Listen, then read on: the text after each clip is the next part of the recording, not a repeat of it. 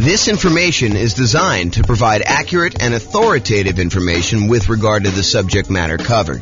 It is offered with the understanding that the presenters are not engaged in rendering legal, accounting, or other professional services. If legal advice or other expert advice is required, the services of a competent professional should be sought. Welcome to the Newport Beach Real Estate Investing and Real Estate Financial Planning Podcast. Learn all about investing in real estate in Newport Beach, California, with a combination of real estate financial planning and modeling with numbers specific to Newport Beach, plus syndicated, more generalized recordings of live and pre-recorded real estate investing classes, not all of them specific to Newport Beach. Be sure to stay tuned after the podcast for a message from our sponsors. All right. Good evening and welcome, everyone. I'm James Orr. Tonight we're doing an intro to buy and hold real estate deal analysis. That's what the class is we're doing here. So this is based on a class we taught about a year ago. And actually, I think Steve was the basis for a lot of the content in this particular class. It's the same structure that we had when we did that one for how deals differ, except I updated it with the new spreadsheet and did some new things for it. So it's been about a year or so since we did that. I think it was back in like June almost, right? I think that we did it. So that's what you're going to get tonight. Last time we did this, it went over 2 hours. So I'm going to try to go really fast, but if you have questions, do let me know. And I do move pretty quickly. So there you go. You can download a copy of the spreadsheet, realestatefinancialplanner.com/spreadsheet. This is the brand new version that you guys all have a handout on.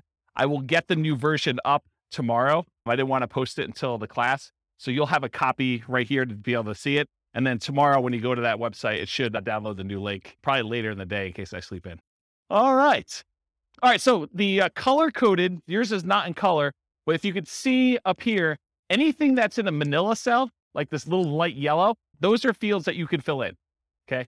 Anything else you should not be able to edit at all.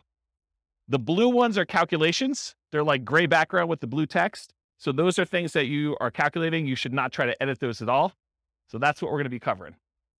All right, so what's different? What's the same when we're analyzing deals? That's primarily what we're going to be going through. How does deal analysis differ for single-family homes, duplexes, triplexes, fourplexes, commercial properties? Those are all going to be kind of questions we got tonight. So who is like the least afraid of me and is willing to call me out on my stuff? I think Kevin probably. Oh, yeah, you might be too. So I think Kevin's going to be the guy though. So if I don't tell you like what's different analyzing a deal, please call me out on it. And if I don't tell you like where to get the number from when you're doing deal analysis, please call me out on that. And you're welcome to back up Kevin if you want to, but I think Kevin's going to be the enforcer tonight. So, all right. So you can use the spreadsheet that you have in your hand to analyze any type of buy and hold deal plus nomading. We have any nomads in here? Quite a few. Okay, good. So you guys can use this as your deal analysis for doing that. House hacking, any house hackers? Renting out rooms and stuff. Yep. So you can use the same deal for that. Partnerships, lease options, lease purchases. You technically can use it for this, although there's going to be improvements made that allow you to do even more advanced partnership type analysis. You can do it for the rent part of BRRRR, but it is not designed for you to go figure out buying a property, doing the rehab and getting your money out. That's not what this spreadsheet was designed for. So it's probably not great for that. You could probably make it work, and it's not designed for fix and flip. That's a totally different spreadsheet. Any questions on that? Back to my old habit of asking if there's questions, just turning around, keeping on going. So call out if you got questions and we'll get you the microphone. And so we're going to cover tonight what deal analysis and how does that change based on the type of property you're analyzing, and then where do you get the values from? That's what Kevin's going to be enforcing. And so I'm going to walk you through each input and do that. So tonight, one of the things I struggle with is, how do you teach an 8-hour class in 2 hours? How do you teach someone how to do everything you need to know for deal analysis in a single 2-hour session? It's really, really hard to do. So what I decided to do is help you with just straight up how the spreadsheet works, what you're going to enter, where you get the numbers from. But what I didn't decide to go into, which we have a 2-hour class on by itself, is what makes a deal for you. So that's more like establishing your buying criteria. Like, how do you determine when you put the numbers in there, should I buy this or not? So there's a 2-hour class on that already. I'll probably reteach it at some point in the future. And then there's like 2-hour classes on like individual fields in the spreadsheet. There's a 2-hour class on how to get rent comps. There's a 2-hour class on insurance. There's, a 2-hour class on PMI.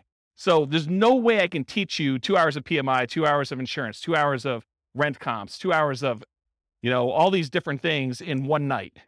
So tonight's going to be sort of like how to use a spreadsheet, how to do deal analysis, And then I'm going to ask you at the end to go do deal analysis for yourself. Go do 100 deal analysis examples so that you get good. And then you'll determine, hey, what is a deal in my marketplace for me? Like if I'm looking at 100 properties, what is it going to be that's going to be a good deal? And what's not going to be a good deal? Okay, so that's what's going on there. All right, so follow along in your spreadsheet. And my intention of giving you the big version of the spreadsheet, not just giving you a small one, is for you to take notes right on this. So go ahead and write notes. Anything that you think is important for you, go ahead and do that. The second handout you have is all of the overrides.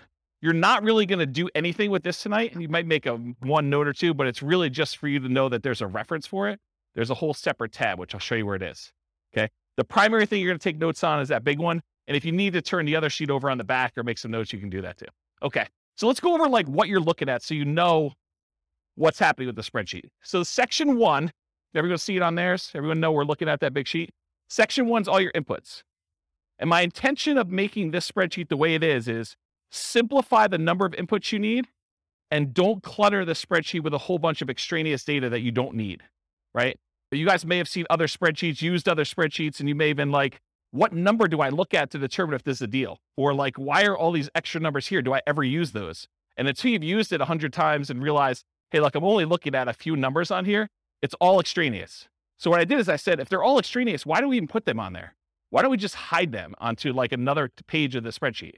And so that's what the intention was. So all of the stuff that's going to be on here tonight is going to be really simplified right here. And then all the stuff you need to make decisions is over here on the right. And if you need to drill down, you have the ability to do that in the other tab, but you don't have to. Does that make sense? Does anyone use the new spreadsheet a bit? Yeah. Is it better for that? Is it like easier to use, kind of like once you get used to it? Yeah. So Andrew says, yep.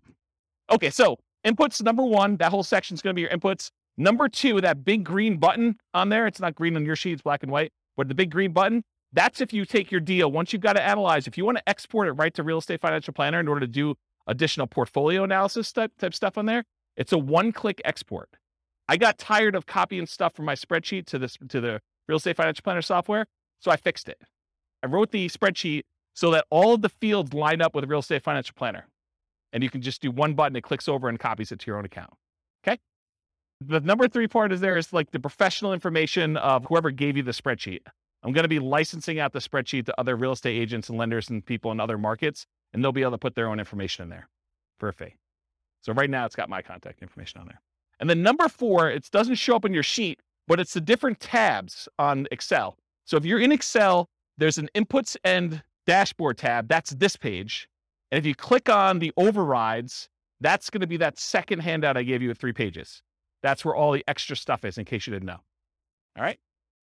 And by the way, it's been a long time since I've done live classes, and I've not said this a lot. If you have questions, interrupt me, because I'm just going to keep going. Yeah, Rob. On the previous spreadsheet, correct me if I'm wrong, there were sort of 2 different slots for mortgages if you took out a second mortgage, which I always used to treat as like a HELOC, almost like a slot for HELOCs. Yep. Does that go under other expenses these days? Because I see that the mortgage section has, like you say, been simplified. Yeah, so that's a really good question. And I always felt on the spreadsheet you're referring to that was kind of janky because most people didn't do it right. They didn't actually do their HELOC loan kind of configuration correctly. So I need to do a separate class on how to do it correctly in this. But yes, the really short answer is you can put the payment you have on that second loan as an additional expense, and it will do the majority of the calculations correct, except it's not going to really do any of your return on equity numbers or like return on investment numbers, because if you have no money in the deal because you use the HELOC to do it, it's largely going to be infinite except for whatever you have left in there, right? So there's going to be some weird things about that. You probably could force it to work, and you're a smart guy. I bet you could figure it out, but I do need to teach a class on it. Yeah, and they have like 10-year limit, 10-year low terms, all these types of things. Yeah, there's like limitations on how long it stays out there, and a lot of them are interest only. So there's some weird stuff. I probably do need to teach a whole class. If someone wants to drop me an email, I'll make a note to do that class. I can email you. Okay, awesome. Thank you. All right, whoever has the mic is now the person in charge of running the mic. Okay, so that was section 4 for the overrides, which I covered there. And then 5, 6, 7, 8, 9, 10, 11, 12, 13, we're going to cover those on separate slides, but those are all the fields for making decisions. That's all like the output. Once you enter your numbers in section 1, it does all the calculation. It updates all these charts for you. So all you need to do is look at these charts and decide, is this a deal for me or is it not a deal for me? Should I pass on it? Okay. So I'll go into these in detail, but they're all listed here if you want to see it. But basically, I'm going to do a separate slide for each of them and I'll go into detail about it. Any questions? Am I going too fast? Because I know I have a lot of ground to make up. Nope. Good. You can. I'd just leave it on if I were you. Just don't be whispering crazy things on there, lest you hear it forever on the microphone. Yeah, exactly. Okay. So the question we get a lot is, hey, the spreadsheet is locked. Can you unlock it for me? The answer is no. Okay. Everything that you need to do is unlocked. All of the fields you need to edit are manila. If it's not manila, you don't need to edit it. It's like a calculation. So you do not need to do anything. All the functionality you need is already there. Okay. Anything you should be able to value for is manila background. It said that. Anything else locked down so you don't edit something accidentally. You cannot sell this spreadsheet to other people. I need to say that because someone tried to. You can't brand the spreadsheet to your business. You can't just stick your logo on there and use it. I may offer that in the future. If you want to share it, go ahead and send someone a link. Send them to the link to realestatefinancialplanner.com/spreadsheet. It's free. Okay. And if you are an Excel expert, if you're like, look, James, I really need to make an advanced modification to this. I'm an expert in Excel. I know what I'm doing. I'm not going to screw it up. If that's the case, then the protection that Excel puts on there is like a childproof lock. If you're an expert, you should know how to overcome it. And if you don't know how to overcome it, then you shouldn't be messing with the spreadsheet. Right? Andrew's laughing because he knows. Yes. So the question was, I'll repeat it for the microphone. So the question is, this is really for buy and hold. Is there a separate spreadsheet for fix and flips and for BRRRR? I don't think I've released one in a very long time because I have not been focused on fix and flip for a very long time, but I'm probably due to make one. And so I'll go ahead and, if you want to send me an email, I'll go ahead and put it on my list to make a fix and flip spreadsheet. The challenge with fix and flip spreadsheets for a lot of folks is there's really like 3 major ways that people analyze fix and flips, and they're all slightly different. And so I need to be able to make the spreadsheet in a way that you can do all 3. So I'll have to think about exactly how I would structure that. Because I used to, a very long period of time ago, I used to cater to fix and flip people. That was like my niche. And my clients, like I'd like really high-end clients that were buying a whole bunch of fix and flip stuff. And they would all analyze deals slightly differently. And there were like 3 major schools of thought on how they do that. So I'll have to think about how I do it. If anyone has my old client book, I talk about the 3 different ways in the back of that book, if you've ever read that section. Okay. Does that answer your question? Awesome. Thanks. Okay, cool. So if you want to edit it, you need to know how to like do the childproof doorknob. If you don't know, don't be messing around with it. Don't ask me for the password. I'm not going to give it to you. Okay. Optional overrides. So this whole handout you have here, this is an example of all the overrides. This is the section I'm talking about. And really what it is, you click on that overrides tab and you can override anything.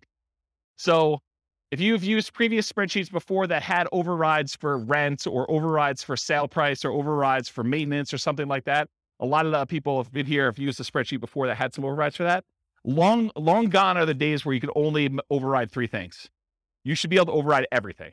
And so that is now the case. All these manila fields are able to edit anything you want for any calculation, and some of the calculations in 2 ways, like before the calculation gets made, or you want to override the results after the calculation is made, you could override that too.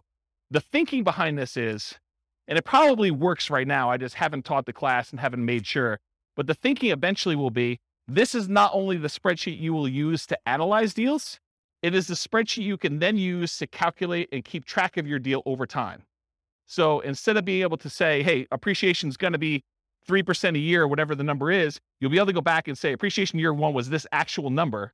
Appreciation year 2 was this actual number. My cash flow in this year was this actual number. And then it will update all of the return on investments, return on equity calculations using your real numbers in the spreadsheet. So that was the thinking behind building it this way. So that's what's coming. It probably works right now as it is, but I will be creating additional tools to make it easier to do that and some kind of like additional reporting. Okay. Any questions on that? Okay. So you can override a large number of inputs. You could see intermediate calculations and you could see advanced calculations all on that thing. And if you want to look at what is available, go through and look at those if you want to. Okay. That's what the overrides is. All right. Mess it up. Inevitably, you're going to do some type of calculation. You're going to mess something up. You're going to have a number in there. You'll be like, why are my numbers so weird? Something is off. Download a copy of the spreadsheet and never use the one you download. Make a copy of that every single time so that if you ever need to go back to the original somehow, you can go back to the original. You can also use Control-Z in order to undo what you just did in Excel, or you can do the undo feature in Excel itself. So if you mess up something, go restart and enter your numbers again from the beginning. If you're going to do another deal analysis, don't always use the one you did in case you made modifications on the overrides tab and you forgot you did that. Start fresh. Okay. And then save your spreadsheet often. All right, good. All right, so now I'm going to walk through all the inputs for you. So there's like categories. There's the purchase inputs. That's that little heading right there. There's the mortgage inputs. There's the income inputs, the annual expenses, and depreciation. I'm starting with purchase inputs. I'm going to go through them one by one, and Kevin's going to call me out if I don't talk about what's different when you're analyzing different types of deals or where to get the number from if you don't know when you're doing deal analysis. Okay? We're in agreement, Kevin? All right, awesome. Give him the mic. You just say, hey, you missed something. I'll do it. It doesn't really, he's not going to tell me what it is. Well, maybe he is. All right, so at the very top, if you guys downloaded a previous version, this wasn't in here. It's an oversight because I don't usually use this field, but I now added the ability for you to put the property address in the new spreadsheet. So that's one of the changes that was made in version 4 instead of version 3, okay? So you put your property address in there at the very top above purchase inputs. It doesn't matter what property type you're doing. You just name it whatever you want to name it. So here's some examples. You could do the address and the MLS number if you want to. You can do the address, MLS number, and the type of deal you're analyzing. Oh, if I do a buy and hold with it this way, this is what the deal is. If I'm doing a lease option, if I'm doing a Nomad with 5% down, if I'm doing Nomad 5% down, but I'm going to prepay my PMI as an example, or if I'm going to do the lender paid PMI option as another example, or if I'm going to put 20% down, or if I'm going to put 20% and I'm going to own or occupy, or maybe you just want to call it something generic like the project you're working on instead of an address and the MLS number. So whatever you want to do to name it, it's really up to you. It's not used anywhere. It's for your own personal identification, but it is helpful sometimes to have the MLS number. That's one piece of advice I'll give you. Okay. Any questions? Awesome. I'm having like a weird deja vu moment now. So if I start saying some odd stuff, that's what's going on. All right. So after repaired value. So I'm just starting at the top, working my way down. ARV stands for after repaired value. That's the value of the property once you've done all the fix up. If you're buying a property at a discount because it needs work, this is the value after you've done all your fix up on it. It's what you think it'll be worth then. Okay. So that's ARV. In some cases, it doesn't matter what type of property, it's always going to be that type of number. When buying a property below fair market value, buying at a discount, this will be usually higher than the purchase price. How many people have bought a property in the last year? Did you have to pay above asking price in order to get the property? Okay, so in those cases, your ARV may be lower than your purchase price. Okay? And then you'll probably have negative returns for appreciation that year while you're waiting for it to catch up. Okay? So buy it below there, I talked about that. Some hot markets, you'll be buying it for above ARV, I talked about that. Sometimes in this field, instead of just entering a number, especially with like new construction, I will sometimes use it as a formula. So in Excel, I'll say equals 450,000 plus 10,000 for the backyard, plus $12,000 for a fence, plus $3,000 for the appliance package. And so I'll just add up what all the values are instead of just putting in the total of being whatever it is, 500,000 after everything. Does that make sense? Because then I can go look back and say, why is it so much more than what I thought it was? What did I add in there? And I can look at them all individually. Cool? All right. So purchase price, this is the same regardless of whatever type property you're doing. When buying in the MLS, it's very common to have the purchase price equal the ARV. That is probably the most common situation. However, in our market right now, it's crazy. But, markets go in cycles. And, next year, 5 years from now, we may be able to buy properties at a discount. We may be, a little bit overpriced than people are doing stuff. And you come in under asking price in order to get your offer accepted. Who knows, right? Everything changes. So right now, though, it's pretty common to be above, but it's pretty typical over a very long period of time for them to be equal. Sometimes I'll even put in as a default that these fields equal each other. So I only have to edit one and it will just automatically update it for me. And that saves me a little bit of time, very little time, but it does save a little bit of time. If you're a real estate broker, any real estate agents in the room besides Steve? So if you are too? Okay, great. So if you're doing real estate and you're buying it and your real estate license, you can actually put in your purchase price, if you're taking your commission as a discount, you can do 0.97 times whatever the price was in order to do that calculation. So you can actually do the calculation in there in order to figure it out for yourself instead of having to do that. But all real estate agents can multiply by 3%. It's like a God-given gift for real estate agents to know how to do that. All right. Any questions on that? Sweet. Seller concessions. So a seller concession is when a seller gives you money to help cover some of your closing costs to buy the house. To be 100% clear, you cannot have a seller give you any of your down payment. You always need your down payment, but seller concessions can cover closing costs. They can cover things like buying down the interest rate on your loan. They can cover some prepaids, but they can't actually give you part of your down payment. So if you need 5% down or you need 10% down, you always need that amount. You can't use seller concessions to overcome that. All right, so seller concessions, that's that field right there. You enter in the dollar amount you've negotiated with the seller. You do this at the time of contract. So when you're negotiating the deal, you do it then. You don't usually do it afterward because you don't usually negotiate afterward, with the exception of if you're negotiating as part of an inspection or a appraisal. Sometimes you can negotiate and get the seller to give you seller concessions instead of adjusting the price. You put in the dollar amounts that you negotiated, and then we put in the percent. Why do we put in the percent? Why do we calculate the percent? You'll notice some of these, I do a calculation for percent. A lot of them I don't care. Why is percent important here? Because loans limit how much you can get in seller concessions. They may say you can only have a maximum of 2% in seller concessions on a certain loan type. And so I want to show you what that value is so that you can see if you're over it.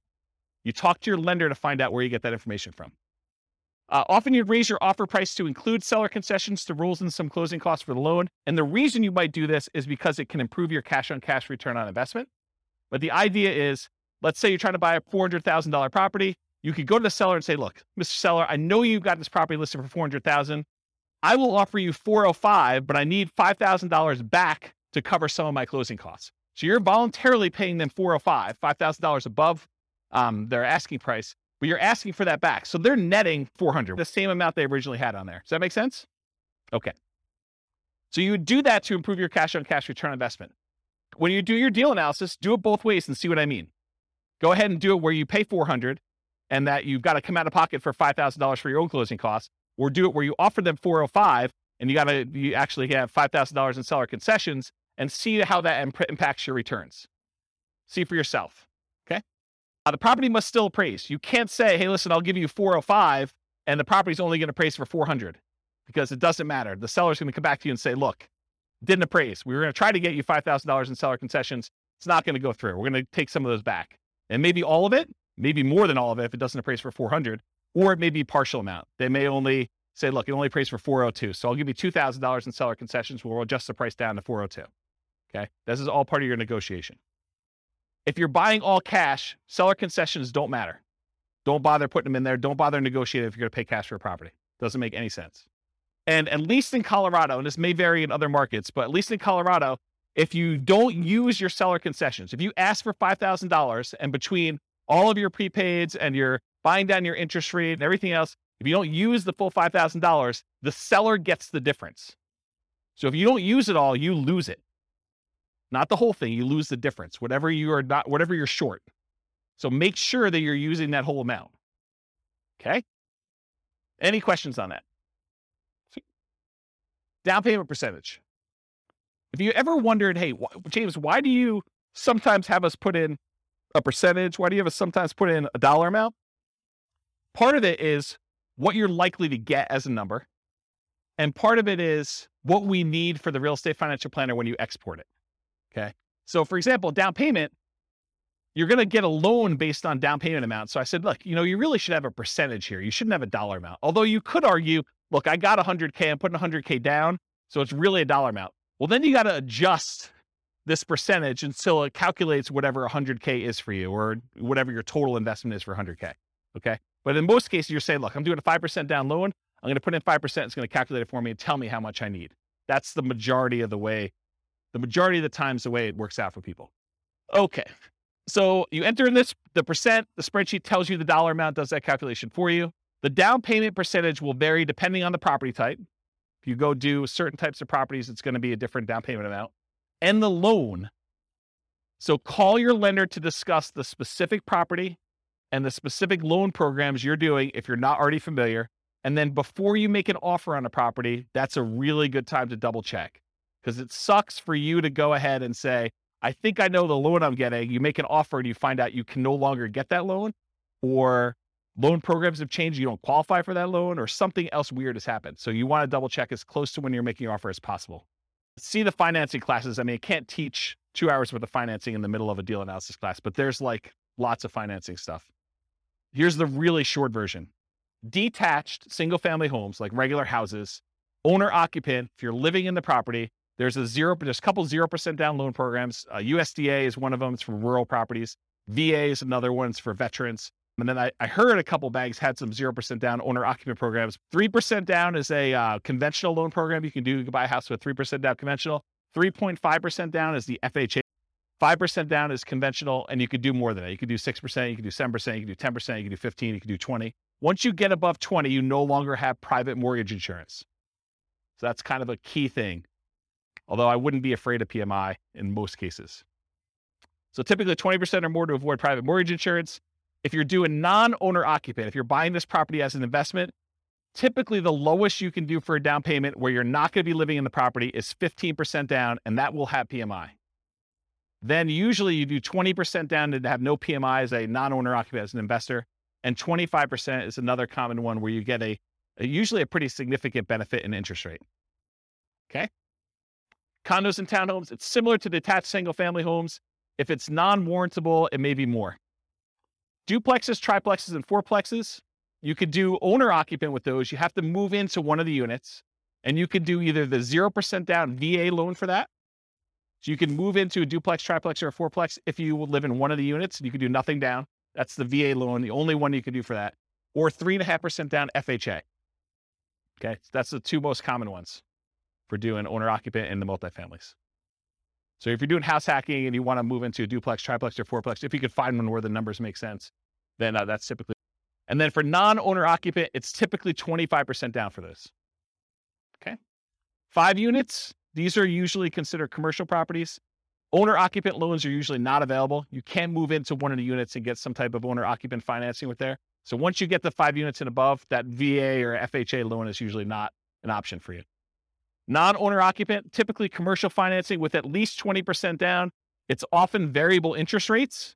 So you're risking the interest rate market as it moves. Sometimes it'll be, fixed for 5 years and adjust, and fixed for another 5 years and adjust, and fixed for another 5 years and adjust. But it's variable in some form. It's not fixed for 30 years. And a lot of times they will have balloon payments, meaning that you may be making payments as if it's a 30-year amortizing loan, but you get a balloon at 15 years or 20 years where you have to pay the whole thing, the whole balance that remains at the 15-year point. And a lot of times the amortization periods are less than 30 years. The amortization period means over what period of time does a loan get paid off? So a lot of times when you do traditional financing, VA, FHA, conventional, it's usually a 30-year payoff period. These tend to be less than that, which means your payment's going to be significantly higher, which means the deal needs to be much better, or you need to put a lot more down in order to have a cash flow. Okay. Any questions on down payment? All right, there's a couple more slides on down payment. So down payment for nomads and house hackers. So for nomads and house hackers, we typically suggest you analyze the deal as if you were buying it with 20% down. Why? Why would I tell you, hey, look, I know you're doing 5% down or 3.5% down. Why would I tell you should analyze this as though you're putting 20% down? Anyone know? Yeah, so Steve just hit it on the head. So basically, you want to look at it, if I were buying this property as an investment, because it's going to be a property that you probably are converting to investment after some period of time. So we want to look at it and say, would I buy this as an investment property? And we do that by looking at 20% down. If I were going to do this with 20% down, does it make sense as an investment? But we're choosing not to invest 20% down when we're doing these house hacking nomads. A lot of times we're putting 5% down or 3.5% down. So what you do is you analyze it as if you put 20% down. Then you go back in the spreadsheet and you look at that and you say, okay, 20%, yep, okay, it looks like I might consider this an investment. Then you go back and you say, okay, now I'm putting 5% down. And then sometimes you get a better interest rate by doing owner occupant most of the time. So you're going to change the interest rate too, and you're going to reanalyze the deal with the 5% down, and you're going to look at it. In a lot of cases, you're going to have negative cash flow. So if you bought it with 20% down, maybe you have slightly positive cash flow. With the way the prices have been going up very recently, because we've been seeing this massive increase in prices, and interest rates have gone like crazy the last 3 months. A lot of these properties with 20% down are not going to have positive cash flow. So if you look at it though, and now you do it with a 5% down, you're probably going to have even more negative cash flow, or negative cash flow if you didn't before. Now you got to say to yourself, okay, and if I don't have to put up an extra 15% down, if you're buying a $400,000 property, put 5% down, that's $20K if my math is correct, instead of having to put up $80,000. So instead of having to put up $60,000 more, am I okay with $200 a month negative cash flow? And you need to make that decision for yourself. That's why we do the 20% down first. You analyze it to see if it makes sense as a regular investment. Then you go and you switch it over to 3.5% or 5%. You say, can I stomach and can I afford the negative cash flow on this property? I'm basically financing, I'm using that in quotes, the rest of my down payment over time. instead of having to come up with that extra $60,000, I'm saying, can I afford $200 a month for the next few years until rents increase and I no longer have negative cash flow? Does that make sense, everybody? It's kind of an important point. Okay. So once you're done analyzing with 20%, reduce the down payment to your owner-occupant down payment, whatever that's 0, 3, 3.5%, 5%, and change the interest rate if you're doing that, if you're getting an owner-occupant rate. And often this will result in negative cash flow. You're financing the rest of your down payment. Do you have positive cash flow if you put 20% down? That's usually what you'd use to make your decision to buy it as an investment. And then how long will it take for the negative cash flow to equal your missing down payment? So if you're doing, I don't have to put up $60,000, but it's going to be negative $200 a month. How long, how many months could you go before you got to that $60,000 that you had to put down, that you didn't? I like to look at that number and say a long time. Okay. And then are you okay with this negative cash flow? And then I usually throw in the curveball because you get tax benefits of owning rental properties. Are you okay with the negative cash flow plus the tax benefits you get by owning the rental property, which is called cash flow from depreciation? That's calculating the tax benefits you get times whatever your tax rate is and how much cash you'll get back on your tax return or less you can pay in on your taxes if you're taking your normal exemptions from your paycheck. And if those two combined, you're okay with that, then you can make your decision whether you want to move forward or not. So when we add regular cash flow plus cash flow from depreciation, the regular cash flow you have plus the tax benefits of owning the rental property, when we combine those together, we call that true cash flow. So whenever you see a reference to true cash flow on this spreadsheet, that's what we're talking about. And I'll jump ahead here because you guys have the handouts in front of you. But this first box where it has like these three things, this first box here, if you ever see it, that shows you your cash flow. It shows you your cash flow from depreciation. And then it adds them together for you in that third bar and shows you what your true cash flow is. So this is a really easy decision for you to say, this is my cash flow. This is my cash flow from depreciation. And this is both of them combined. And you could see they're split column charts to show you which one is which. It's just visually adding them as a sum. Does that make sense? Okay. That's why it's done that way. And I talked about this. Okay. Down payments. There are some really unusual situations. I just want to bring them up to your attention in case you're doing some crazy stuff. If you're buying property subject to or getting really creative, there is a chance you could have negative down payment percentage where let's say the seller overfinanced their property. They took out money in a cash out refinance. And now you're about to buy that property subject to where you're making payments on their existing loan. And they may be giving you money in order to come in there and take over that debt. They're going to give you part of the cash out refinance that they got in order for you to take the deal. In that case, you could have negative down payment. It's really rare, but I just wanted to bring that to your attention. I ain't going to dwell on it. Okay. All right, closing cost percentage. You enter the percentage. The spreadsheet tells you the dollar amount. It's typically the same regardless of property type, although the amount can vary a little bit. The amount of closing costs tends to increase with the loan type and the purchase price. The more expensive the property you're buying, the more expensive closing costs tend to be. So when you're calculating what your closing costs are, you do your share of the title insurance, because a lot of times the seller has their policy that they're providing for you, and then you have your share, especially if you're getting a loan on title insurance. So you want to figure out what your share of the title insurance is, and the fee if you're hiring the title company in order to do the closing. Sometimes it's split. It's negotiated in the contract, but sometimes it's split between buyer and seller. Sometimes the seller is paying for it. Sometimes the buyer's paying for it, or if the attorney's charge you to do that. Any upfront private mortgage insurance premiums, if you're going to do a prepaid one-time upfront PMI payment, you put that in there. That's if you're putting less than 20% down. Or choosing a loan lender program that offers this as an option. You don't necessarily have to do that. Any points you're paying in order to get a better interest rate in a loan, you want to include that. In some cases, you choose to take a higher interest rate and have the lender credit you back some money so that you have lower closing costs. So you call the lender and the lender says, hey, look, for a par rate, I'm not going to get into details, go watch the financing classes, but for a par rate, it's, 5%. You say, well, what if I wanted to buy down the interest rate? Well, for $3,000, you could buy it down to 4.875. Okay. Can I go the other way? If I took 5.125 voluntarily, if I took a higher interest rate than what you're quoting me, what would happen then? Well, we would give you $3,000 then.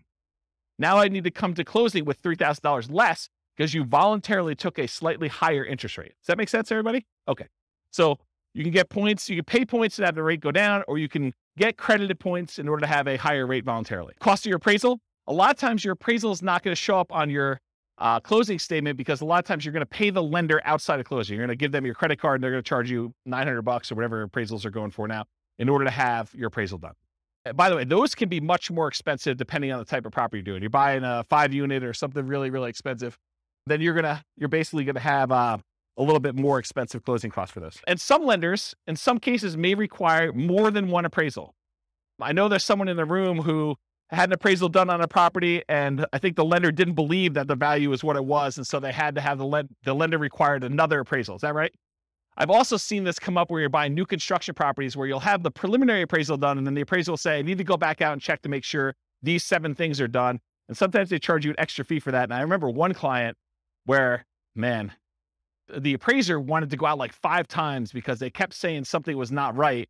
And it was pretty ugly. The appraisal on that property was like $2,000. It was something stupid. And it's a single family home. It was a condo, in fact. The cost of things like your property inspection, surveys, radon tests, pest control tests, and sewer scope, those are all things you'd want to include as part of your closing costs. You may not be paying them at closing, but you should realize that that is part of your calculation for what your return on investment is and what the expense of getting the deal is. If you decide not to include those, your numbers are going to be slightly off, right? And the less you put down, the more off it will be as a percentage. Because the less you have money in the deal, the more these small expenses matter. You buy the property for cash, not going to make that big of a deal. Missing $1,000 in there. If you're paying a wholesaler or wholesale fee or real estate agent a commission, that is not already included in the purchase price. This is when you're going to go buy a for sale by owner and you got to pay your real estate agent out of pocket. In those cases, you want to include that as a closing cost. In most cases, if you're buying a property from the MLS, at least right now, and this may change, by the way, but right now, if you're buying a property inside the MLS, a lot of times it's pre-negotiated the fee that is going to be paid to the buyer's agent, okay? And so you don't have to include that separately as a closing cost because it's already baked into the purchase price. But that may change. You heard it here first.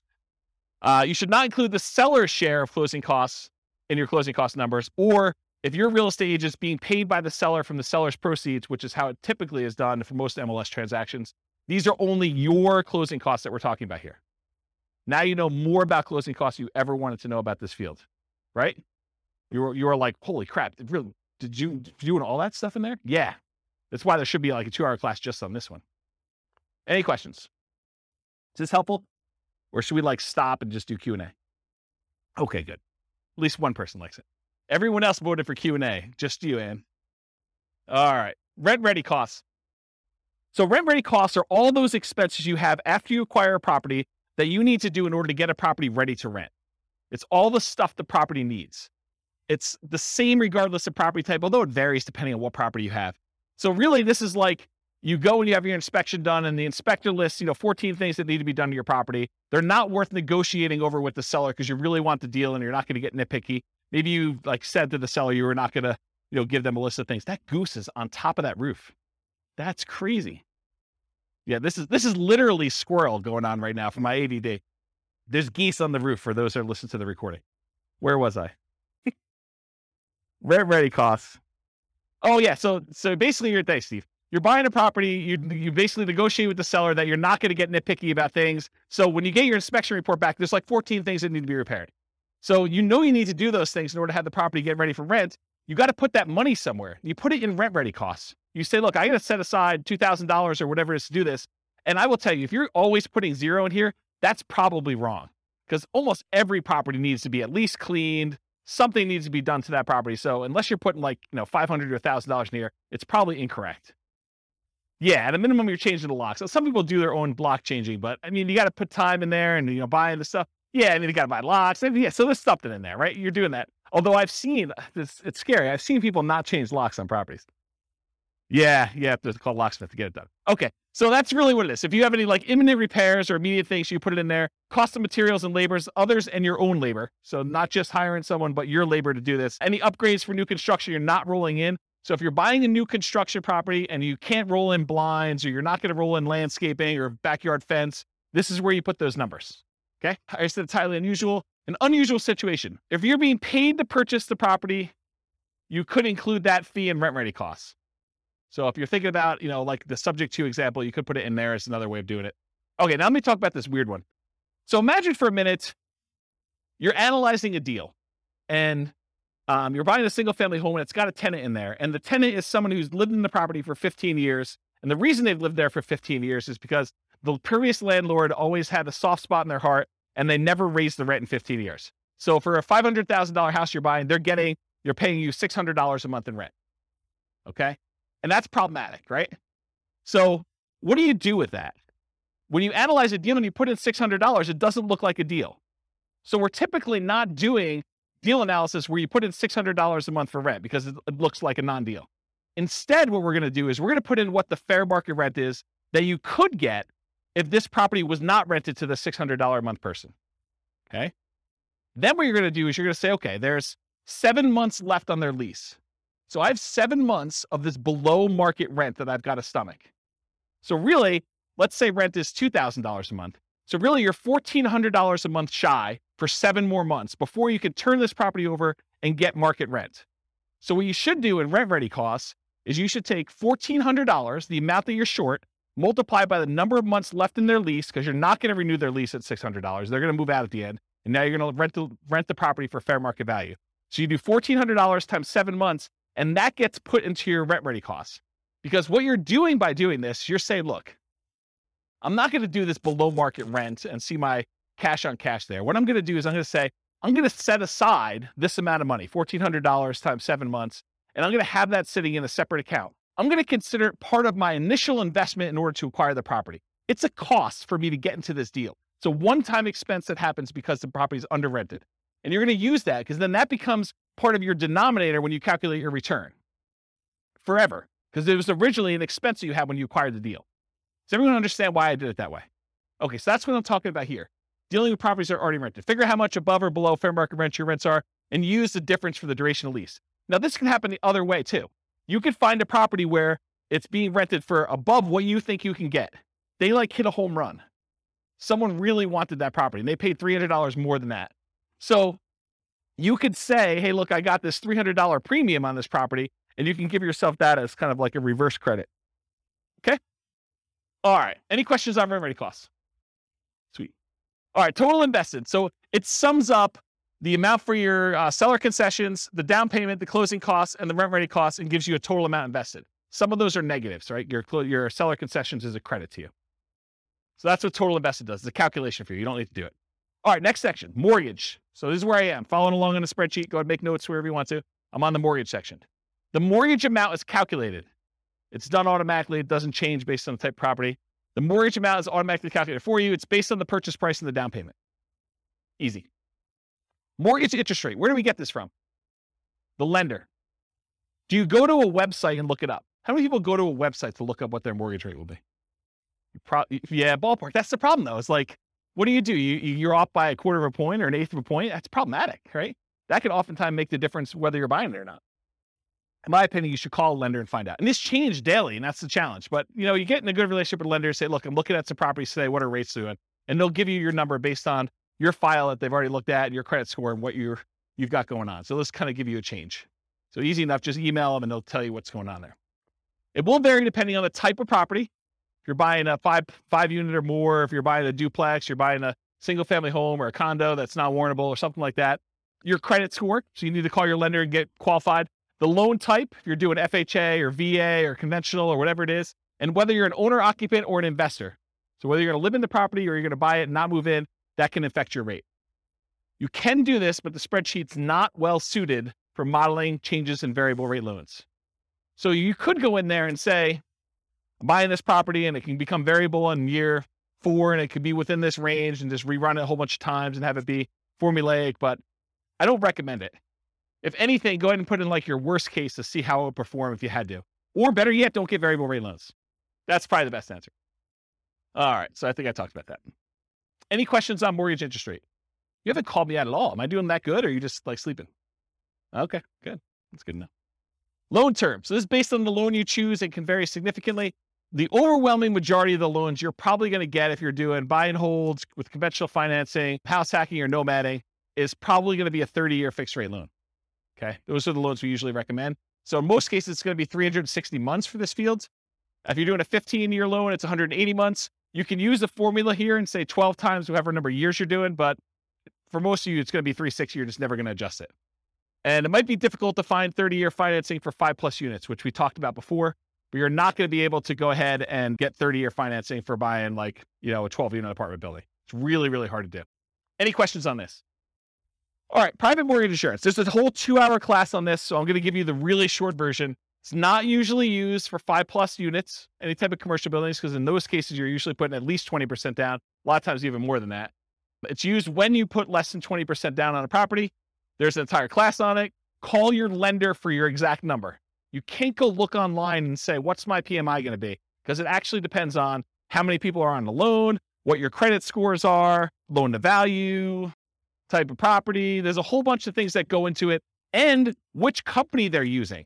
Certain lenders are required to use one company or pick from 3, and other lenders may be using totally different ones. And so you're not, honestly, when you're shopping for a lender, one of the things you've got to include in that, especially if you're doing Nomad and you're only putting 5% down, is what the PMI is from that particular lender and how that works in your favor or against you. Okay. So enter in the percentage of the original loan balance for this, or guess and check until it matches the dollar amount. So this is one of those fields where I think you're probably going to get a dollar amount, but the real estate financial planner wants it as a percentage, because in case you change the number on the property and you make copies of it and you're buying it as a template in the future, there's reasons we use it as a percentage there. But a lot of times the lender's going to tell you your PMI payment is $114.86 a month. So what you'll want to do is you'll want to go ahead and adjust the percentage until it equals that, whatever I said, $114.86 a month. Okay, so you'll want to guess and check using this percent until you get there. I would, in a dream world, I would give you that number and you can put it as a dollar amount, because that's probably the way you do it. And as I say this, I think maybe I should change it. But the reason why it's done that way is when you copy this to the real estate financial planner account, you're saying, I want to buy this property every year or whenever I can for the next 5 or 10 years. We use it as a percentage of the value, because if you kept it as a dollar, it would always be low. So I don't know, to be determined.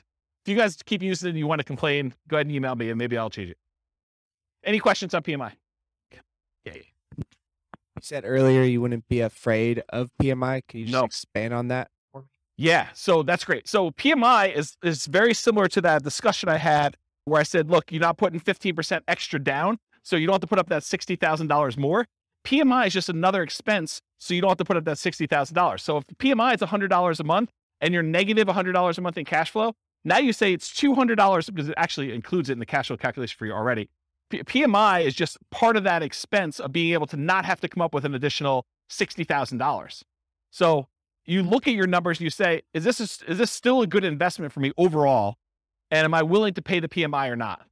And you just make a decision, right? If you're trying to acquire a property a year, you're trying to do like, dollar cost averaging or dollar value averaging, depending on how you look at it, for real estate instead of stocks, and you're doing Nomad, you're buying a property every year and you're moving in, you keep doing that, then PMI is an expense of being able to do that, because you don't have to come up with a full 20% down. If you can come up with a 20% down, maybe you don't even move in, right? You just kind of buy properties. But if you're doing 5% and you're kind of conserving your down payments, this is a way to do it, provided you have enough income to support that as you continue to acquire them. Make sense? Yeah. Yeah, it drops off after a period of time for a lot of loans. FHA, not. Yeah, so Nick in the back is saying, with the rapid appreciation we've had, it drops off pretty quick. And yes, that's true, but we don't always live in really highly appreciating markets, right? Like we could see like whatever we've seen, 9% a year for the next 3 years, and then we could see some negative appreciation. We could see property values decline because we just gained 27% or 30% or whatever we did compounded. Maybe we're going to give a little back.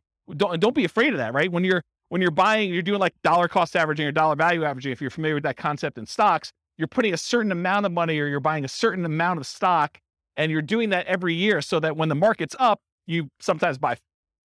Oh no, it's not plugged in. Oh, so I was saying when you're dollar cost averaging, dollar value averaging, you're doing the stocks, when the stock market is up, you buy fewer shares for the same dollar amount you're invested. When the real estate market is up, you're buying one house, you're buying because it's the smallest unit you can do. But when the market's down, you're getting a better deal. So when the market is up, you're buying properties, you're kind of like riding the wave for all the ones you own, but the ones you're buying are a little bit more expensive. When the market's going down, yeah, you're losing value on these temporarily, but you're buying slightly better deals on the ones that are down here.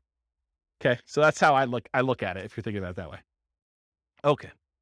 All right, so the next field is, when do you drop private mortgage insurance at what loan to value? And so, as Nick said, a lot of lenders say once you get to 80% loan to value, they will drop the PMI payment off. So you can put in at what percentage your lender tells you here. Some lenders will tell you it's 78%. Some will tell you 80%, whatever it is they tell you. It's usually 78 or 80, depending on who it is that's telling you that. Sometimes they don't know, but put it in there around there. And so usually when your property value then gets to the point where you have 20% of equity, you're 80% loan to value, then your PMI payment can go away if you ask the lender, look, my property value is this. Can I have my PMI removed? Anyone have their PMI removed? What were you told? 80%, 78? Did it matter? It was like 20%, 27% equity. Okay, so what he was told was, for the recording, that if he just kept making his payments, when it got to 78%, naturally it would automatically drop off. Or if he paid for an appraisal and the appraisal showed that there was 20% equity, 80% loan to value, then it would drop off then. So you could pay a fee in order to have it go away. Is that what you guys were told too? Yours different? Okay. We had one who couldn't remember, and the other one said, yes, that was true. Well, you're like me. You're too young to be losing your memory like that. Oh, I actually didn't know that. So apparently there's a 2-year minimum for PMI for Fannie Mae, Freddie Mac. Oh, someone's arguing that they may be lender dependent. So, and again, this is why you need to talk to your lender and find out, and it could change. And these change all the time, right? Rules for loans do change. So by the time you listen to this recording, it may be totally different. And if you refinance where you still have PMI, then it starts over. Yeah. All right, so often use 80% here. If your loan does not automatically drop PMI off once your loan hits a specific loan to value, for example, FHA loans do not automatically drop off. So if you're doing FHA loans, PMI is forever. Doesn't matter your loan to value. Once you get an FHA loan, you're paying PMI for the duration. It's one of the bad things about doing FHA. One of the good things is you can buy duplexes, triplexes, and fourplexes with 3.5% down. And the interest rate's not that bad. But you're never getting rid of that PMI. You just should calculate it in as part of your payment and figure out what that looks like. Okay? Most conventional loans, though, it drops off at some point. In the event that it is an FHA loan, though, use 0. Okay? All right. Income. Should be easy. Monthly rent. Use the fair market rent you'd expect you can get from the property. I have a whole class on how to determine fair market rent. I can't teach a 2-hour class on that right now. I use rent-ready costs to adjust for current rents that are not fair market. Remember, this is that example of someone really had a soft spot in their heart and they were getting $600 a month for a $2,000 a month property. This is where you'd still use the $2,000 here, but you'd make the adjustment in rent-ready costs in order to do that. You could total monthly rents for all units. So if you're buying a 5-plex, you could put down equals and then put the 5 different rents you're getting, or do, I've got buy the 20 unit and then 10 of the units are 1 bedrooms and I'm getting $795 for those. And, I've got 5 2-bedrooms and I'm getting $895 for those. And I've got 5 3-bedrooms and I'm getting whatever I just said there, plus a couple $100 for those. You can go ahead and do a formula in order to calculate it. That way, when you go look back, instead of just having one number and being like, what is that made up of? What was I using for those? Now you can see this number of units times this rate, plus this number of units times this rate, plus this number of units times this rate, if you're going to break it out that way. Does that make sense? Okay. Well, what was the question? I don't want to use quotations to hold. Yeah. If you don't know how to do formulas in Excel, go look it up. I'm not going to teach that tonight, but yes, there's rules about that. Andrew, you have a question? You want to get the mic? Yes. You're renovating a place and it's going to take a month or 2 to get it ready. Yeah. Does that mean the loss of rent, you should not be considered loss of rent, but also goes back into rent-ready costs? Yeah, so that's a weird one. It's like a personal preference in some ways. I think probably the best practice there is to put in your personal costs or holding costs for a month or 2 to do it, but not a loss of rent. That's how I would probably look at it. It feels like it's a decreased rent, similar to the fair market rent versus the other one. You still got fair market rent, you're just not earning it for a month or 2 because it's a discounted rent because you're renovating. Yeah. Maybe. I would personally, I just put in what my holding costs were as like a expense because your rent was 0. Right. So 0 minus whatever your expenses are is going to be what your holding costs are for that period. So when I said you were getting $600, that's the same calculation, right? Because I guess you had personal so I'm thinking about the graph about the return in dollars for year 1, because now you're assuming you do get the full rental minus the vacancy. So I was sort of saying, well, that's what you don't get. Yeah. That's interesting. I'm also deeply about when the start of year 1 is, whether it's the day after you purchase or when it's rent ready. And I think it needs to be the day after your purchase. I agree with that. I think it's the day you purchase in case you have a 6-month period. This is sort of like Burr, right? This is the problem with the Burr property. and why the spreadsheet was not specifically designed for that, because that's what it is. You're talking about a BRRRR property. We have 3 months of holding costs while you do rehab, and then you're going to refi, or you're going to keep the property and do it that way. So yeah, I'd want to think about that a little more. My gut tells me you put your holding costs in there, but you're saying... My feeling is that we should start like year one on the day after purchase, and then anything that's inaccurate after that, whether it's fair market rent that's off because of the old lady thing, whether it's loss of rent for another reason or because it takes you a while to spend the rent ready costs, it doesn't matter. Put that all in the investment on day zero. Yeah. Yeah, that's a good question. Good point. Yes, the answer, I'm glad you did it. Glad you came here tonight. That's awesome. All right, so I talked about that total for all the units. Bill back for utilities and parts of HOA. So if you got a triplex and you have one central water line coming in, you're going to bill that back. Make sure you include that in here and stuff like that too. In our market, it's customary for the landlord to pay the HOA fee. That's customary in our marketplace. This may differ in other markets. In other markets, you may be able to pass it on. However, if part of the HOA is a utility or a benefit to the tenant, we may bill back. For example, garbage. In some of my neighborhoods, garbage is lumped in with the HOA. And so sometimes we'll break that out and say, hey, look, you have a garbage utilities fee. It's whatever it is, $25 a month. I have no idea what garbage is. $45 a month, whatever numbers it is. And so you can bill that back separately and pull it out of the HOA if you're thinking about it that way. In some HOAs, there's like basic cables included or non-potable water fee. And so you could break some of those out. It's going to be hard for you to break out everything for the HOA. But some of them, I think you could rationally make a good case for doing that. All right. Any questions on monthly rent? Monthly rent for nomads typically assume, and this is incorrect. I'm going to tell you something that's wrong. So pay attention. So when we nomad, by definition, you're getting an owner occupant loan. You have to move into the property. You have to live there for a year. That's a rule of nomad. You will commit loan fraud if you don't. Okay. So don't do that. So how do we analyze a nomad deal if we're really renting in year 2? We pretend year 2 is year 1. So we pretend we bought a property and that we're renting it in year 1 when we know we're not. And we run the numbers as if. It's going to be off a little bit, but that's how we do it. Because otherwise it gets really wacky. And all of these charts on here are all year 1. And so if you have 0 for rent in year 1, it's going to look really weird. Okay, so we're going to pretend year 2 is year 1 and just pretend that you're renting it right away, which you're not. Unless you're buying a duplex, triplex, or a fourplex, in which case you're getting some rent that's just below market for that first year. Okay, so most folks will use what they can get in rent today. In many markets, this will be slightly lower than what you may be able to get a year from now as rents sort of go up a little bit, especially if you start searching for your... However, and I think you guys have experienced some of this, especially in competitive markets where you don't quite have the time to plan when you're buying your replacement property, you may be forced to accept a slightly lower than ideal rent because your lender requires you have a signed lease in place. And so for that first year, you may get screwed a little bit, right? Right? You guys are smiling. You guys know about this? Yeah. So yeah, renting in January, like that's another bad example, but that's the idea. Sometimes on that first transition out, you're a little short. That's what you got to do. You got to suck it up. Would you rather not buy the property? It's almost like a cost of acquiring that property, your rent difference. In fact, you could argue you put it in your rent ready cost on the next deal. I'm short on the last property going out. The numbers still look amazing. Okay. So that's what I talked about there. Other income. This could be different for multifamily properties or single family homes, but typically what other income usually is, it's stuff like if you've got an on-site laundry facility or you're kind of like providing internet and you're charging tenants an extra fee for access to internet, or you're renting out garage spaces or a storage closet or something like that, or covered parking. Those are examples of other income. Any questions on other income? All right, annual expenses. This is that next section there. So vacancy as a percentage. You enter in the percentage and the spreadsheet's going to tell you the dollar amount. Vacancy rates can vary between unit types. For example, vacancy may be lower on single family homes than 5 units or above or 10 units or something like that. I'll typically recommend a vacancy rate of 3% if you are a superstar property management. If you are not a superstar property management, it's probably going to be higher.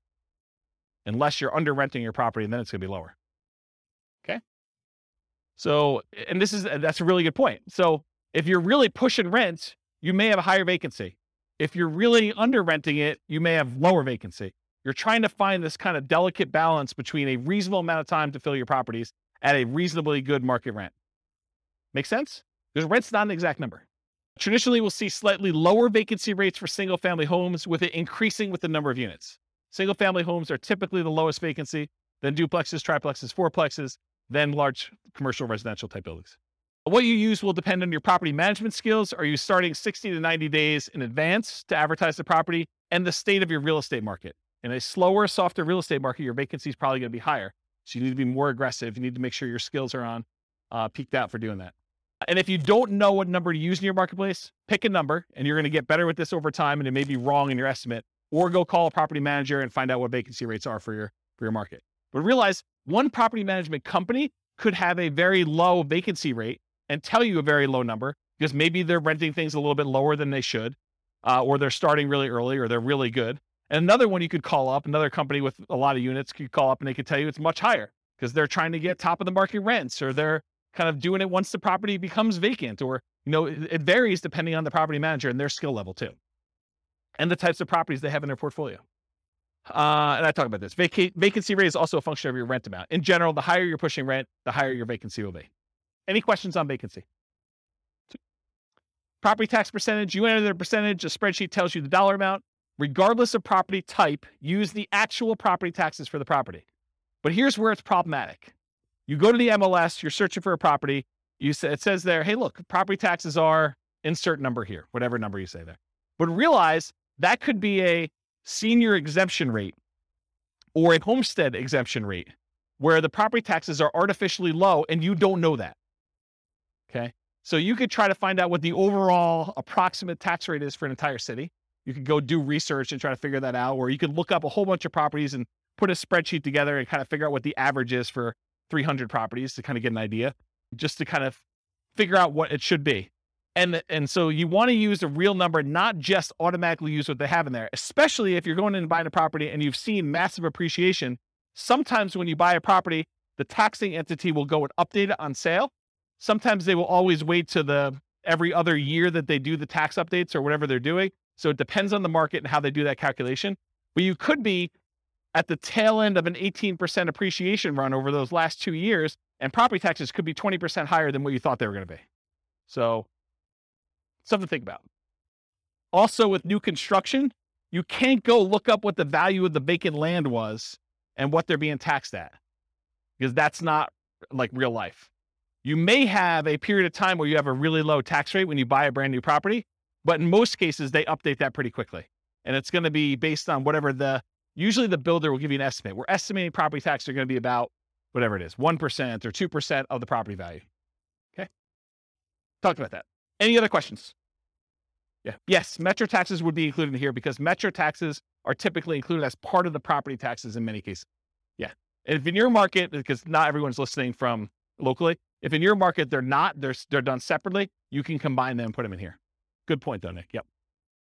Any other questions? Cool. Property insurance. You enter this amount and the spreadsheet tells you the percentage because you're often quoted this number from your insurance agent. So you call up your insurance agent, you say, look, I'm thinking about buying a $400,000 single family home.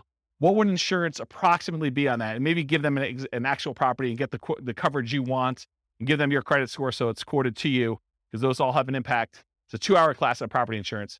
But basically, if you go in there and you find out what that is, and then you adjust it a little bit based on it's a little bit more expensive property, it's a little bit less expensive property, then when you're ready to make an offer on something, go firm this number up with your insurance agent. But don't go harass your insurance agent doing an insurance quote, a full workup quote on every property you're analyzing. That's just dumb.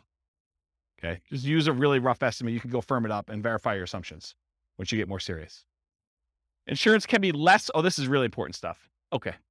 So your insurance can be less for condos and townhomes than for single family homes, because a lot of times the insurance policy you're buying is covering your risk, what the insurance company will need to replace if you have a claim. And in a lot of cases with condos and townhomes, the HOA covers studs out or the exterior of the building. And so part of your HOA fee is for the HOA to cover all that exterior maintenance, and if there's hail damage on the roof or if there's damage to the sides. And so you're not paying for insurance to cover those things here. You're paying for it in your HOA. Okay. So in this case, your insurance may be lower for condos and townhomes, which will help offset a lot of times those higher HOAs. So when you think about, you're analyzing a deal and you're thinking to yourself, hey, I've got this deal I'm analyzing, but the HOA is killing the deal. Well, maybe, but in a lot of cases, part of that HOA is really maintenance on your property or insurance on your property. And so you'll usually give up a little bit, like lower your number slightly for maintenance and lower your number slightly for insurance because the HOA is covering some of those. And you can use, I'm going to reference the capital expense and the maintenance and the capital expense spreadsheet a little bit here, but you could do those spreadsheets and figure out what you're paying and figure out what the insurance company is paying and then kind of make the adjustments there so that it's a little bit fairer comparison. Does that make sense? Anyone lost by what I just said? Because that's kind of an important point. It's honestly one of the reasons this class exists. Because I think this is what Steve was getting at when he was buy duplexes. Yeah, I mean, duplexes, sometimes you have less maintenance with a duplex if everything is sort of independent and you have one shared roof, but sometimes duplexes are even more expensive. You have a shared entryway and you've got to be responsible for maintaining that. And so it really depends on the property. It's not just automatically X is better than Y. I don't know, that's how I would say it. Okay, let me make sure I covered all this. Insurance can be less. Talked about that. It's coming to HOA for condos. Be responsible for the exterior. Often buyers responsible for studs in. We talked about that. Still need to verify with the HOA. So you want to check with them to make sure. Part of the HOA can informally be attributed to and justify a reduced maintenance number in the spreadsheet. Call your insurance agent to get an accurate estimate what insurance will be. Watch the 2-hour class on insurance. I think I talked about that. Okay. HOA dues. So that's the next field. HOA dues tend to be higher on properties where the HOA is responsible for maintaining significant portions of the property. If the HOA is really just sort of a compliance arm, their HOA fees tend to be really low. If your HOA covers exterior maintenance and roofs and a golf course and a pool and everything else, expect your HOA to be much higher. Okay? You're less likely to have HOA dues as the number of units increases, most likely to have with a condo or townhome, more likely with a single-family home, less likely with duplexes, triplexes, and fourplexes, and least likely with 5+ units. Although there's exceptions to that, but I think that's a general rule of thumb that you're less likely to see HOAs the more units you go. In properties where the HOA dues include some maintenance, any type of maintenance at all, you might be able to justify using that lower maintenance number and insurance costs. And this can offset part of that HOA fee to make condos, towns more competitive from a return on investment perspective. I didn't cover it here, but we need to talk about this. So let's say you're in a big neighborhood and you have a huge hailstorm comes through and, the HOA is responsible for roofs. And they realize that 90% of all the properties need new roofs now. And they don't have enough reserves in order to handle their kind of like deductible for having all the roofs done. So they're short. So what does the HOA do when they don't have enough money to do the repairs on the properties that you own?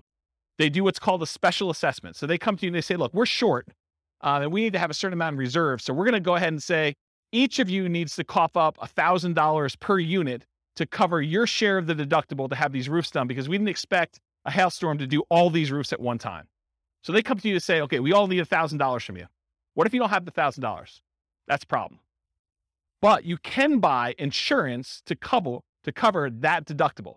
So if the HOA comes to you and they say there's a special assessment for whatever, roof, sidewalks, whatever they need to do that for, you can purchase a separate insurance policy. You need to talk to your insurance agent about this, where the insurance company will then pay for the special assessment on your behalf. So you're paying a monthly fee of whatever it is, $25 a month. And if there is a special assessment at any point during the time that you're paying that policy, then the insurance company will cover that special assessment fee. So if I were personally buying an HOA or condo, I would always buy the special assessment insurance, in my opinion. Okay. Any questions on that? Utilities. Utilities can vary depending on the property. You're least likely to be paying any utilities on a single family home because this is the owner, the landlord paid utilities. So if you're renting a single family home to somebody, in most cases, that tenant is going to transfer utilities into their own name and they're going to be responsible for paying all those. You're not going to be responsible.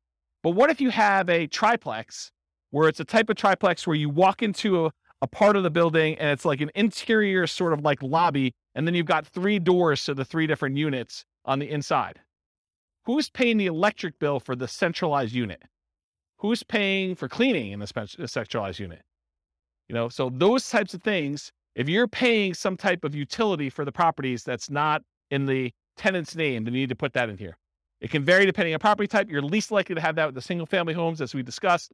You're less likely with condos and townhomes, and you're more likely with duplexes, triplex, fourplexes, fiveplexes as the number of units and common areas and amenities increase. So just realize that your probability increase with the number of units. Typically, you'd get this information from the MLS, brokers, sellers, and leases. Did I hit where you get the numbers from for everything? Did I miss anything? Look down your sheet. Tell me if I missed anything, because I just want to make sure. Is there anything on there you're like, where do I get this number from? So I think Kevin's not way on top of this thing. Or maybe I'm doing such a good job that I catch it on every one, but. He asked me about where you get the number from for appreciation. Oh, well, I mean, it's predicting the future. So obviously you roll a 6-sided die. And if you get a 6, you roll it again and you add them. What number for appreciation? 10% for appreciation, says Kevin. Make any claims against him if you don't see 10% in your properties.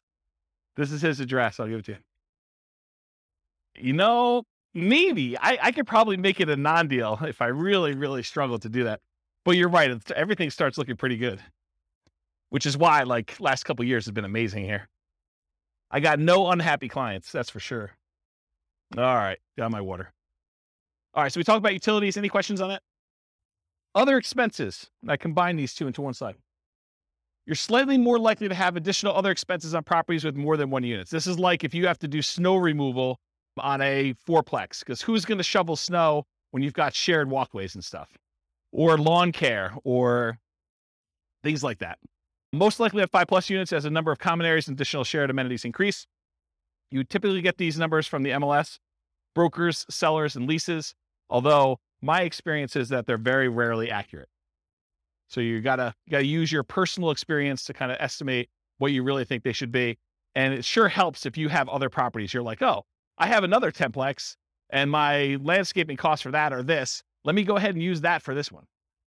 But if you don't have those actual numbers, sometimes it's really hard to estimate.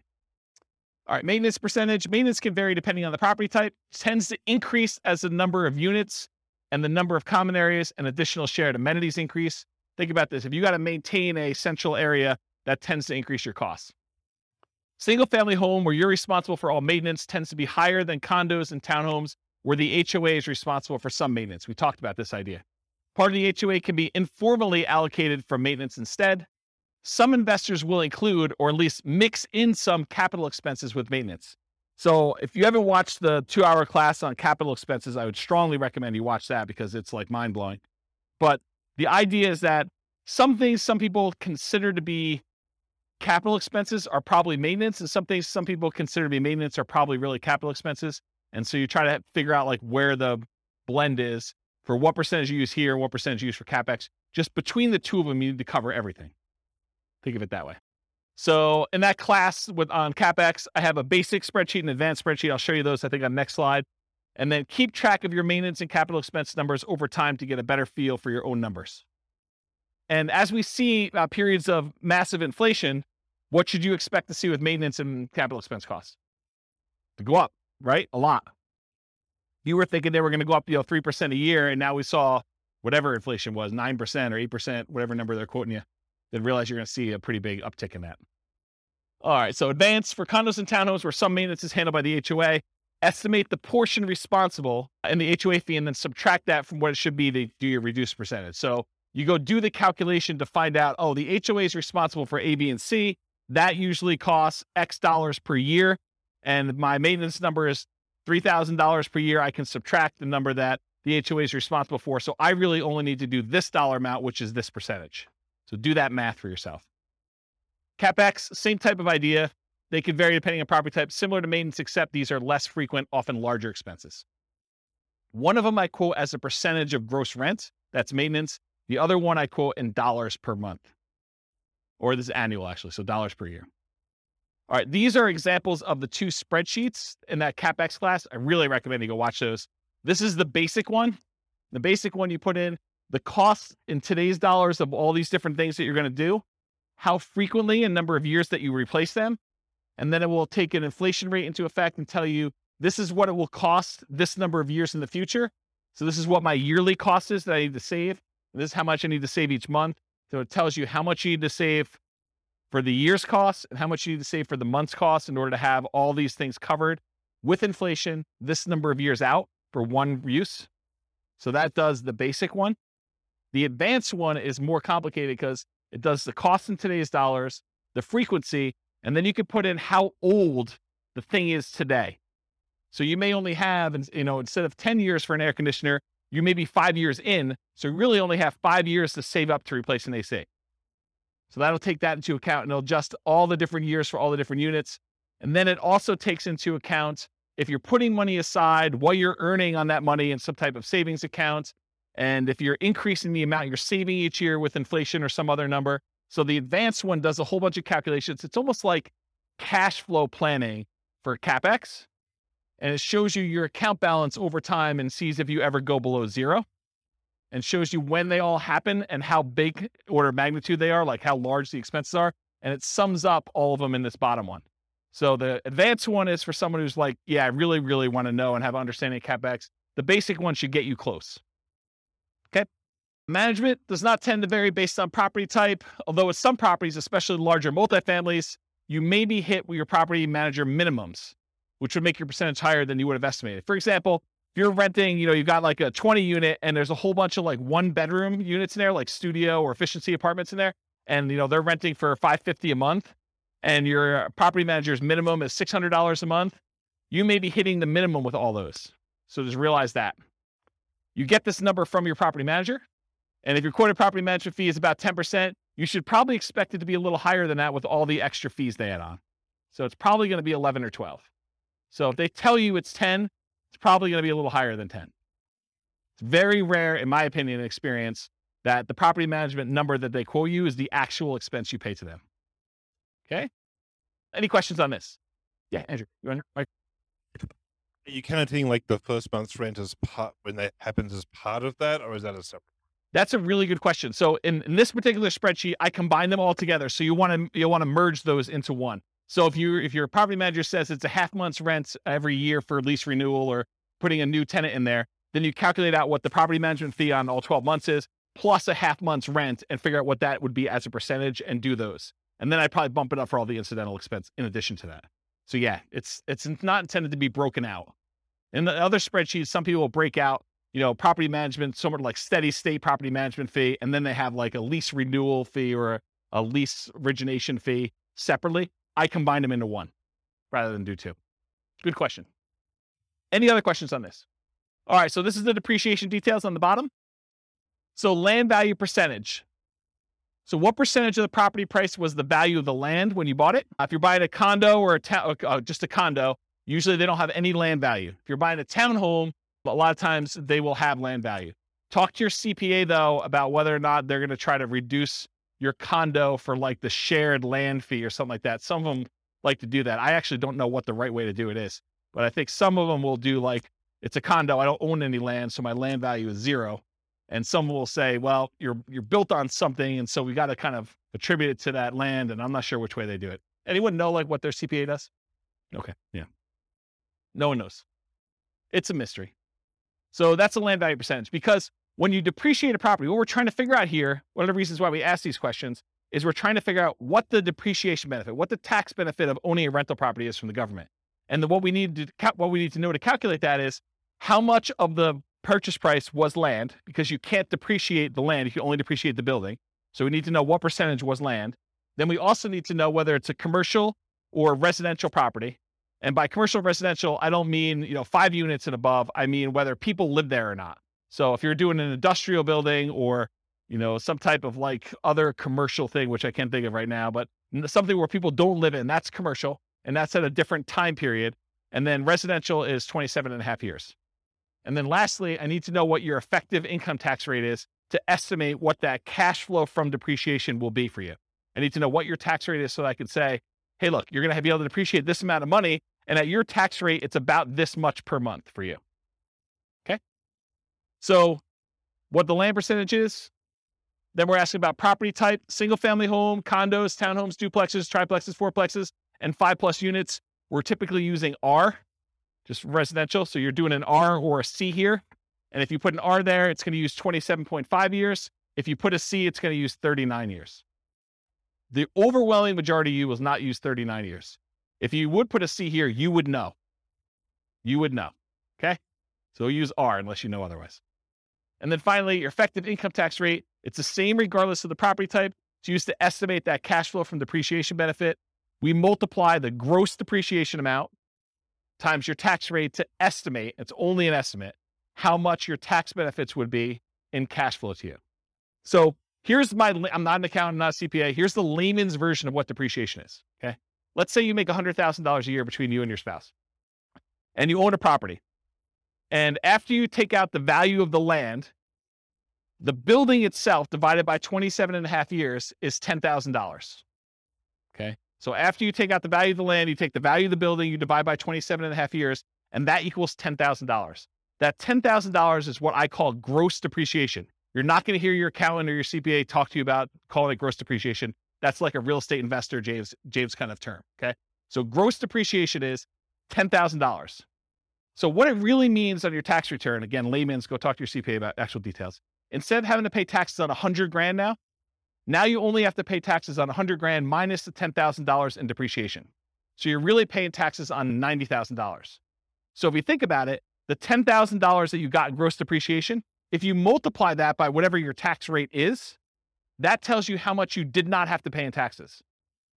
So $10,000 times 20% effective tax rate says about $2,000 a year is what you're actually not having to pay in taxes by owning that rental. Does that make sense? Okay. Yes, it is only for rental properties. So if you are renting out part of the property you're living in, I believe you could take some depreciation, but not the full amount. Good for house hackers. Yep. Once you convert your property from an owner-occupant as a nomad, which you can take depreciation for, in year 2, you can start taking depreciation. Okay? If you don't qualify, if you're like a high income earner and you don't qualify to take depreciation, go ahead and put 0 here, and it will actually remove depreciation benefit from there. If you think, hey, look, I make too much and I don't want to see it, or I make too much and I'm never going below this income, then you can go ahead and use 0. But technically depreciation rolls over and you can take it later, is my understanding. Again, I'm not a tax guy. Okay. All right. No other questions on this? And it's all an estimate for depreciation. It'll be a slightly different calculation for you on your taxes. All right. Defaults and overrides. So we're done with that input section for taking your notes. Now I'm moving on to this thing. But there's not a lot for you to look at. So I'm going to run through a couple ones on here that you may want to modify, the more common ones for you to modify. You can modify whatever you want. You can see all the ones that are kind of like filled in shaded squares. Those are all manila colored. You can edit all those. All right. However, these are the most common that you'll want to override, in my opinion. Appreciation rate. Kevin thinks properties are going up 10% a year. You could go into here, find the appreciation tab, and modify that from my default, which I'll show you what it is, to Kevin's default of 10%. I wouldn't use 10% if I were me, but Kevin would recommend everyone use 10%. Then everything looks like a deal. Okay? So appreciation is one of them. Rent appreciation rate, how fast rents are going up. That's another one I think you may want to modify, especially if you're in a market where rents are not going up or property values are not going up. Although lately it seems like every market has property values going up. But there have been historical periods of time where property values in certain markets have not appreciated, especially certain types of properties. So you'll find they're good cash flow markets, but their property values are the same price as they were 10 years ago. Although that's probably not true recently. But maybe it's not going to be true in the future either. I mean, maybe it's going to be fixed. Maintenance, especially for new construction. I have a slide on this. Sales costs. If you're a real estate agent and you don't have to pay, the cooperative part of the real estate commission, you can go ahead and reduce the sales costs on here as one example. And refi costs. So if your lender's quoting you a different number than what I have in here for your refi costs, then go ahead and change that too. If you find yourself wanting to use a different default for an override, like you're like, James, I'm tired of going in here and actually changing your appreciation rate every single time, or your rent appreciation, or the refi costs, or what my costs of sale are, then go ahead and change it once. Use that as your default spreadsheet that you used from the very beginning. Then only use yours. Don't download mine every time. Does it make sense? So edit it once. You don't need to do it all the time. All right, so override. So this is an example of how to do the appreciation rate. This is in the overrides tab. You can see it on your handout. This can vary depending on property type. Some people believe that single-family homes appreciate faster than condos or townhomes. The data I have does not show that to be necessarily true. They're really close, but maybe over a long period of time that is true. Although it doesn't make sense to me because then people would buy condos and townhomes because they would be undervalued. But I don't know. Who am I? And these numbers can change over time. I can see prices for apartments largely driven by cap rates changing at different rates than what we typically use for non-5+ units. I can see that happening. Historically, I've suggested 3% per year for appreciation rates for most modeling. Some markets, you'll be lucky to see 3% per year. Other markets, 3% seems like, per quarter, especially the last year. But, last year is exceptional. Are you guys getting involved in real estate investing because you think it's going to be 12% a year? I should discourage you now. It's not going to be 12% a year every year. You might see some years like that. That's what's great about it. You accumulate a portfolio and you have some lean years, and then all of a sudden it's like, I'm so smart. I have like all these properties and they've got up in so much in value. This is like amazing. Not every year is like that though. Okay. So in order to do that though, either right here, appreciation rate, it shows you what the number is. If you put a number in here, it'll change it for that year for you. And then it will usually repeat it, I think. And so you go ahead and change it, and then you change it for each year that you want to change the appreciation rate. Okay. That's how you do it. Same idea for rent. In fact, the same thing I basically just said. I've historically used 3% for rent depreciation rates. You'll be lucky to see in some markets. In some markets, 3% seems low. So you can go ahead and change the assumption though. Rent depreciation rate, it changes right here. You can't change it for year one because that's the number we're using from the homepage. So you put in the rent, it doesn't go up in year one, right? It starts in year two that it went up that amount. So you can go ahead and do the appreciation rate there. And then it shows you what the monthly rent is. You can even override individual rents if you want to. Like everything is overrideable. Overrideable. I think that's a word. Okay, so that's another one you'll do. Maintenance. So I'll talk about the maintenance one. So you can adjust maintenance. If you're going to buy a property and you know it needs a lot of work, you can crank up your maintenance for the first few years while you're doing all the work. But another case that we see a lot is new construction, where you're buying a property and you know that because you have a home warranty from the builder and everything's brand new, that you're probably not going to see pretty high maintenance for the first few years. So you could artificially lower your maintenance numbers. Historically, I used to teach you put 2% in for year one, 4% for year two, 6% for year three, 8% for year four, and then you go up to the 10% per year. And that only works in our marketplace with our rents and kind of like how things work out. If you don't feel that's conservative, don't use it. Use 10% from the very beginning. That's more conservative to do that, or whatever number you believe is true for you. So you can override that. I'll mention one thing too. So you could either do, I'm going to set aside this chunk of money in rent-ready costs to deal with a property that needs a lot of repairs, or you could say, I'm going to pay for these repairs out of cash flow and crank these numbers up until you think you'll be done, right? So you could say, I'm going to put aside $20,000 to do all these repairs to this property when I buy it in rent-ready costs, or, hey, I'm going to do whatever this number is till I get to zero cash flow, essentially, and for the first X number of years until I paid for it from cash flow. Okay. Sales costs. So this is another part of the spreadsheet. It shows you your sales costs. So you can do your closing costs, which is what you have to pay when you're selling the property, any real estate commissions as a percentage that you're going to pay there, or depreciation recapture tax, so that when you get this depreciation benefit while you own the property, but when you sell it, the government's like, we want our money back. So you get this huge benefit of depreciation, cash flow from depreciation while you own it. But then when you sell it, they actually look at what you took and they want you to pay taxes on the amount that you took as gross depreciation. So that's what depreciation recapture is. When you go to sell a property, we want to then pull that out. And so usually the tax rate for that, it varies a little bit. It's based on some situations, but it's usually 25% of the gross depreciation amount up to your income tax rate. So if you're paying less than that, it's usually lower. And then capital gain rate, if you own the property for less than a year, it's your normal income rate for this. If you've owned it for more than a year, it's typically, there's some exceptions based on how much you earn, but a lot of times it's 15% of the amount that the property went up in value. So if you bought a $400,000 property and you sold it, X number of years later for $500,000, you only pay the capital gains on that $100,000 difference. And then you only pay the depreciation recapture tax on the depreciation amount you took. So these two taxes are calculated correctly in the spreadsheet, but they're different on what they are calculating. So it's not like 15 plus 25. I'm paying 40% in taxes. No, you're not. You're paying 15% on the gain and you're paying 25% on the depreciation benefit you got while you owned it. Okay. So realize that they work in different ways. And then this real estate commissions on whatever the sale price was usually. So there's 4 different expenses on there. You can adjust all those: closing costs, real estate commission, depreciation recapture tax, capital gains. You could use my defaults, which are pretty common. You can use my defaults, which are pretty common, or if you know something is different, if you're doing a 1031 exchange, you know which ones to modify. If you're a real estate agent, you can do that. If you have really low income and you've got some tax benefits of, capital gains or depreciation recapture, you can go ahead and change those to be what is true for you. And you could do it by year. You say, look, I have a really low income year coming up in year 5, so it'll be really low there. It might look like a benefit to sell it that year in order to optimize for that. But that's a different class, which I don't have time for. I talked about that. Any questions on this? Kind of crazy, right? Okay. And then refi costs. You can do your cash out, refi costs to do this, or a dollar amount. So it's either a fixed dollar amount or a percentage of the amount you're refining. It'll do that for you. That's for the override. All right. We finally got to the outputs. We got 20 minutes to go over outputs because I think that's the end. So was it helpful to have the thing for notes? Was that good? Okay. I'm glad I did that. Good question. Yeah. So it's both. So the question was, are the overrides intended to be a backward looking, this is how my investment performed, and that's one of the new benefits of the new spreadsheet, that you can override everything?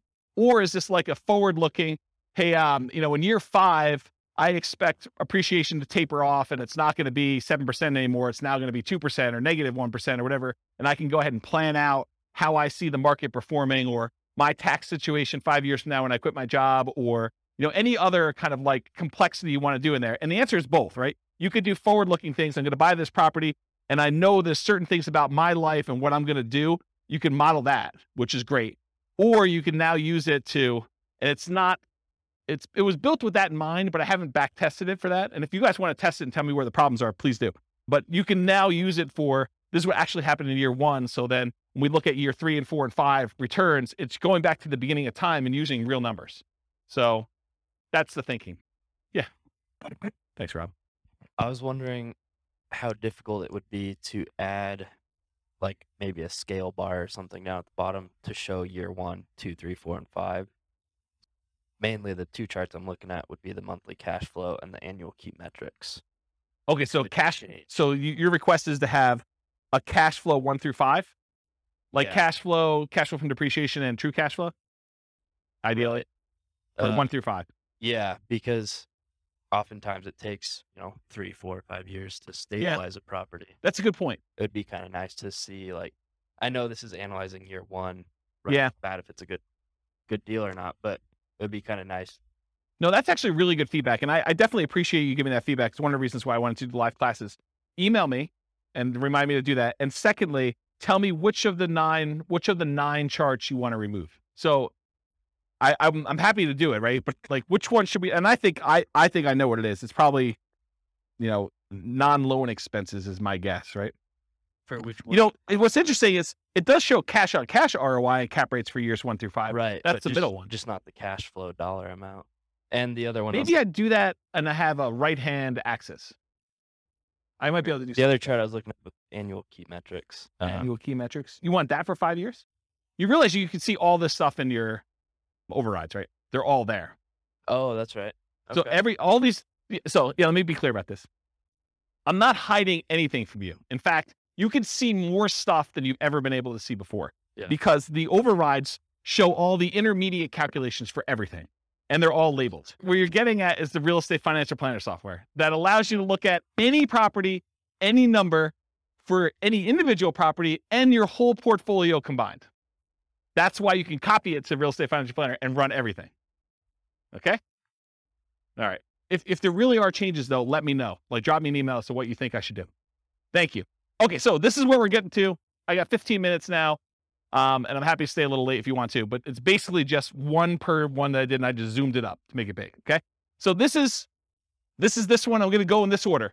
1, 2, 3, 4, 5, 6, 7, 8, 9, okay? So I'm going left to right across the top, then the middle, and then the bottom. So if you're following along, that's where I'm going in the spreadsheet. Number 1, monthly cash flow. This, in my opinion, is probably the number one thing people look at. They want to know how much cash flow they have. And in this particular case, the green thing is monthly cash flow. The yellow thing is cash flow from depreciation. And the 2 combined, summed up with the total at top, is what we call true cash flow, which is literally these 2 added together. I'm not trying to trick you. I'm just trying to make it easy, right? So these numbers should be added up to this. Does that make sense? That's super helpful, right? Because that's a lot of times what we look at. Now, when you look at the real spreadsheet, you'll notice there's a whole bunch of colors. The 4 colors I use I always use this blue for appreciation. Okay. I always use this green for cash flow. I always use this yellow for cash flow from depreciation. And I always use red for debt paydown. Okay. There's some charts that don't show those. So what color to use for those? So these two, the ones in the middle, are not those colors. They're not part of the 4. Neither are these. Neither are these. Neither are these. Neither are these. But the ones that are like on top are that.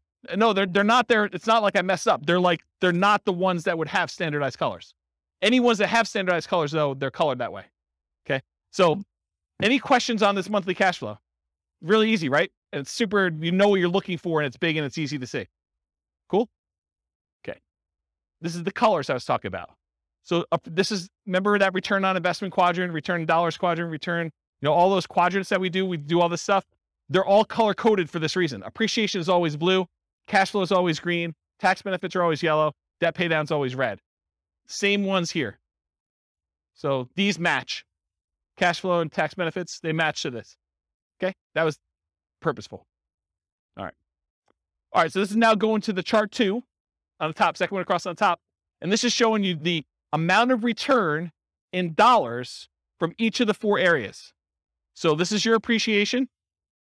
This is your cash flow for the year. This is how much you paid down in debt. This is how much you had in tax benefits. And then if you had a return from the reserves, if you watched the class where we talked about having amount of money set aside in reserves and figured out what your return is on that, there's a whole class on that. I can't go into it right now because I only have 10 minutes left. But there's reasons why we have 3 different versions of this, okay? These numbers are always going to be the same. The appreciation numbers for all 3. The cash flow numbers are always going to be the same.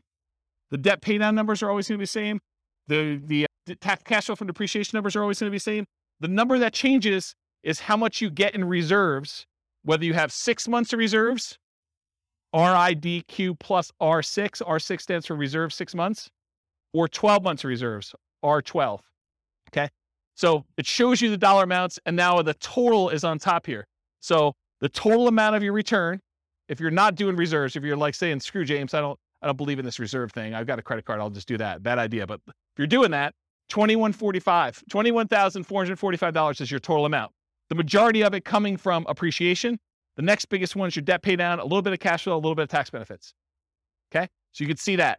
Then you see how much you got. If you had 6 months of reserves, you're getting a return on that. And 12 months of reserves, if you're getting a return on that. Just shows you dollars. Does everyone understand what I just went through? Because it's going to make me explaining the next chart a lot easier if you understand this one. Everyone got it? Any questions? Yeah, Andrew. Where's Mike?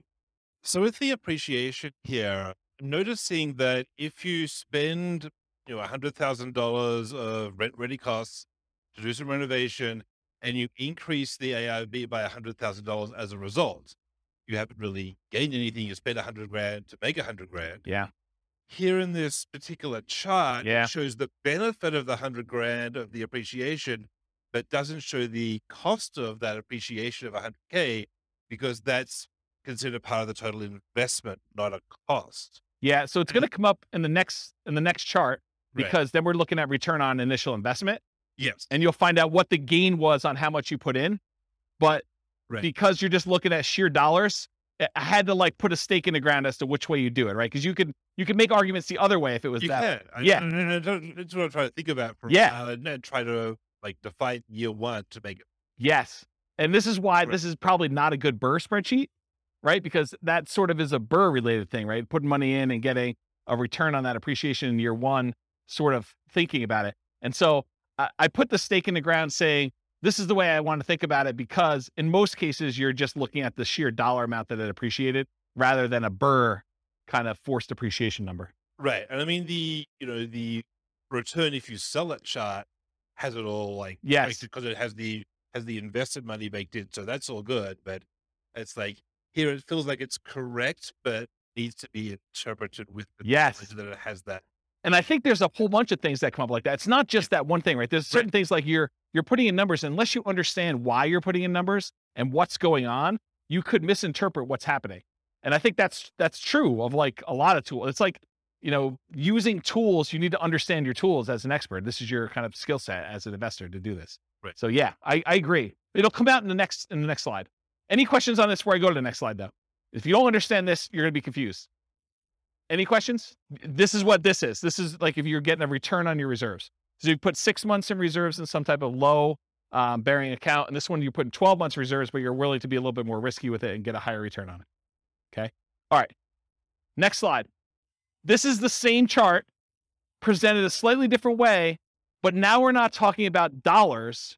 We're talking about how much you earned in dollars divided by how much you invested in order to get that return.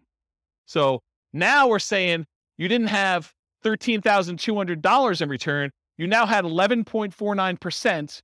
That's that 13,200 divided by whatever you invested in order to get the deal. So this now shows you had 11.49% return on that initial investment in year one in appreciation. Okay. Then what's your return from cash flow? You got 0.57% return. It's the cash flow dollar, $656 divided by how much you had to invest to get the deal in year one. Then 4.24% is your return from debt paydown, and 2.37% is your return from cash flow from depreciation. Okay. Then there's a total on top. If you downloaded the old spreadsheet, there weren't totals up here. Now there are. You're welcome. Yes. But everyone has their own version of what a deal is based on what their situation is, what their investments that they can make are, what their market is. You know, there's a lot of factors that go into this and what your plan is, right? I think there's a lot of things. And so this is more of the 2 hour of like setting your, what did I call it? I think I called it like, what did I call it? Establishing your buying criteria. Yeah, there was a buying criteria class where I talked about all the different ways to measure returns and what yours are for setting up what makes a deal for you. Yes, they do go negative. Yeah. Andrew's going to check it because he's got the spreadsheet up, I think. Yeah. So these will go negative. They'll just show up down here and then your total will be lower. Okay. So it shows you though your return. And then when you have the ROIQ, which is return on investment quadrant, the 4 areas of return plus 6 months of reserves. That 6 months of reserves return is now this gray area. And this is our return on investment quadrant plus reserves for 12 months. This gray area up here is your 12 months of reserves, the return you're getting on that. And again, it's just showing you the total. So it shows if you're saying, screw James, this reserves thing is kind of for jokes. You know, I'm getting 18.67% return on my money from all these areas combined. But if I actually think about it in terms of I need to have 6 months of reserves in order to be prudently investing in real estate, because what happens if you have vacancy? What happens if you have repairs? Or what happens if you have other stuff like that? Then this says, hey, look, my overall return is really 16.57 if I have 6 months of reserve somewhere, including getting a little bit of money on that reserve that I'm storing somewhere. And then this one says, I got 12 months of reserves and I'm getting a little bit more money because I've got a larger return on that 12 months of reserves that I have. And so it shows you the return there. So this is sort of like your return with the drag from having reserves returns. So that's another way to think about that. Make sense? Okay, cool. So one chart shows dollars. The next one shows your return on investment for year one. If you want to see how these ROIQ numbers look for other years, that's at the top of page 2 of your handout. It shows you your return in dollars for all of them and your return on equity. Because once you get past year one, I don't think the initial amount you invested matters anymore. Then I think it's all about how much equity you could get out of the deal and what your return is on that. So it shows you those two, and it breaks it down into the 4 areas for those. Cool? All right. So now we're down mid-row all the way to the left. This is the returns if you sold the property. And I have 3 different returns. I have your annualized return. You basically take the amount of money you made divided by the amount of money you made as a percentage return, and you divide it by the number of years. That's what annualized is. It's really simple. So it shows you if you sold it right away, you'd lose money because your real estate costs to get out of the deal exceeded what you made, which you didn't make anything. But then as years go by, year 2, year 3, you start getting to the point where you're going to make a little bit of money using the assumptions we had. And then the further you go out, the higher this is. And this is the just really simple return you earn divided by the number of years. That's what annualized return is. The next one is compound return. That's the gray line, the bottomish one. And that shows you what return you had as if that was a yearly compounding return. I have to figure out what the formula is, but it's something with an exponent and stuff like that. Just realize that that's what it is. It's compounding. And then the last one is your internal rate of return. Internal rate of return takes into account when you have money going into the investment and when you have money coming out of the investment.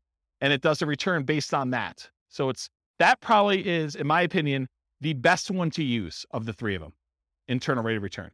So it shows you what it is. And you basically look at the year and what the return is in that year. And that tells you what that return is per year. Okay. So this is like almost 10% per year return in this case. Any questions? And this one shows 20 years for you. So you can see 20 years worth of history. Okay. Any questions on that one? All right. The next one shows you, some people like to look at cash on cash return on investment when they're evaluating their deals. Some people are all about cap rate. Cash on cash says, what's my cash flow divided by what I actually put into the deal? The cash I'm getting back divided by the amount of money I invested. Cash on cash return on investment. Cap rate says, what is the amount of money I would get if I did not have a mortgage on this property, but I had all my other expenses, property management, taxes, insurance, maintenance, all that other stuff. It says, what's the return if I bought this all cash? So it's net operating income divided by purchase price or value, depending on when you're calculating it. But cash on cash is the rate of return you're getting on the money you have invested in the deal. So if you want to do cash on cash, it's these green boxes and they're labeled. So in this case, year one, you get 0.57%, 1.14, 1.73, 2.34, 2.97. And then cap rate just shows you the numbers going all the way across. So if someone says to you, look, I'm buying a 5 cap property, that's cap rate, 5% capitalization rate. Okay. Any questions on that? Yeah. Microphone. Purchase price, not for the DRV, and not dependent on the closing costs and rent ready costs. Is that correct? Yeah, this is a weird one, right, Andrew? Because I mean, it depends on what you're saying. You can make an argument that it should be on ARV, right? Because that's really the value of the property. It's like your net operating income divided by the value of the property. That's how it's calculated in year 2 and 3 and 4 and 5. But year 1, we often use purchase price.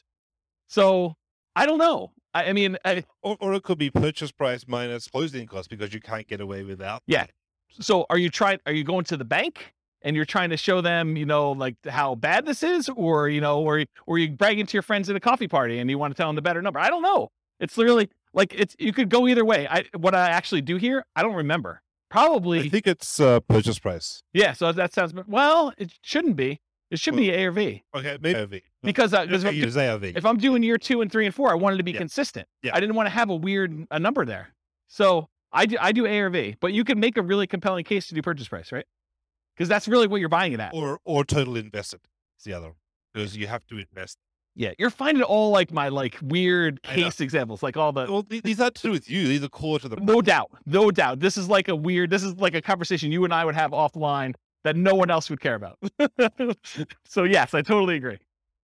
Any questions on this? So some people are like cash on cash people. Some people are cap rate. The other way to think about it is cash on cash takes into account your financing. Cap rate does not. Cash on cash takes into account your financing. Cap rate does not. So if it's a weird market where financing is unusual or hard to get or something like that, this becomes a much better metric because it impacts whether it's a deal or not.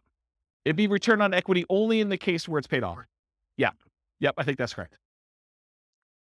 The green bar would become the equal to the cap rate if it was paid off. Yep. They become the same. All right. You guys are going way off track, but that's good. You ask your questions. You guys have probably heard the concept of return on equity, right? Return on equity is how much should I make in appreciation divided by how much equity I have in the property, or how much should I make in cash flow divided by how much equity I have in the property, or how much should I make in cash flow from depreciation divided by how much equity I have in a property, or how much should I make in debt pay down divided by how much equity I have in a property. You guys have kind of understand that concept. That's not exactly what this chart is, although it's really similar. The difference is your equity in the property is not all yours to keep. If you were going to go sell that property, there would be costs. You probably have real estate commissions. You probably have closing costs to get out of the deal. You have that depreciation recapture tax. You have capital gains tax. So your equity, you may think, hey, look, my property's worth $500,000. I owe $400,000. I have $100,000 in equity. Oh, no, you do not. What you have is $100,000 minus 6% of the $500,000 in real estate commissions, minus 1% of the $500,000 in closing costs, minus 25% of whatever I had to get in depreciation over those years that I've owned it, plus 15% of the $100,000 that I had in appreciation. those are all subtracted from that 100 grand. So maybe you have 50,000 or 40,000 left. This chart shows you that return you had from appreciation divided by what you'd walk away with in cash by selling the property after all those expenses, closing costs, real estate commission, depreciation recapture, and your capital gains. So true net equity is actually the equity you have if you sold the property and you did all the stuff you're supposed to do, paid closing costs, paid whatever transaction costs to get out, the depreciation recapture and the capital gains tax. Okay. So these numbers, in my mind, you want to know what your true net equity is because you want to know, hey, if I sold this property and now I walked away with $40,000, what would I have to get on that money that I walked away with in order to match this real estate deal? That's what we want to know, right? We want to know, like, if I sell this, what do I need to beat to invest? So that's why I like this. And this is why this chart is the way it is. So the blue line shows you your return from appreciation divided by how much true net equity you would have in that year. The red line is your debt pay down return over true net equity. Your yellow line is your cash flow from depreciation line over true net equity. And your green one is your cash flow over true net equity. And this dotted line is the sum of all of them. So you're pushing almost a 23% or whatever it is return on true net equity in year one, and it kind of continues to taper off over time. Does that make sense? Okay. Annual key metric. I'm moved on to the next one. I'm at the very bottom all the way to the left. This just shows you your gross potential income. If you didn't have any vacancy or anything, what's the maximum you could possibly get from this property with the current rent you're getting? That shows you what it is per year in year one. Gross operating income is this after your vacancy expenses. Operating expenses tells you how much you're spending in order to operate the property, taxes, insurance, maintenance, stuff like that. Net operating income is the amount you're getting from gross operating income minus your operating expenses, gives you your net operating income. This shows you how much you would get if you owned the property free and clear, if you did not have a mortgage on it. Okay, this is all year one. Any questions on this? And as I said before, you could see this for any year on that overrides tab, and you could override any of it if for some reason you have a weird year. Non-loan expenses. This just breaks out what you paid for stuff. This is what your vacancy, which is not really a loan expense, but I put it in here because I wanted it to see it. Vacancy is the odd man out, but $1,000 in vacancy. This is how much you paid in property taxes. This is how much you paid in property insurance. This is how much you paid in HOA. If you had landlord paid utilities, that would be what's here. Your expenses 1 and 2. How much you paid in maintenance. How much you set aside in CapEx. And how much you pay in property management. Just shows you all the expenses in year one. And then finally, probably one of my favorite charts. This chart shows you the two different equities you have in your property. The equity if you sold it, and the equity if you were able to get a 75% cash out refinance loan. And then what it costs you in order to access that equity. Okay. So the blue line shows you how much true net equity you had. You had a little less than 100,000 in year one, and it kind of steadily increases over time to year 20. The yellow line shows you if you could go get a 75% loan to value loan, how much could you pull out in cash out refinance equity each year? Okay. And then the dotted line shows you CTA stands for cost to access true net equity.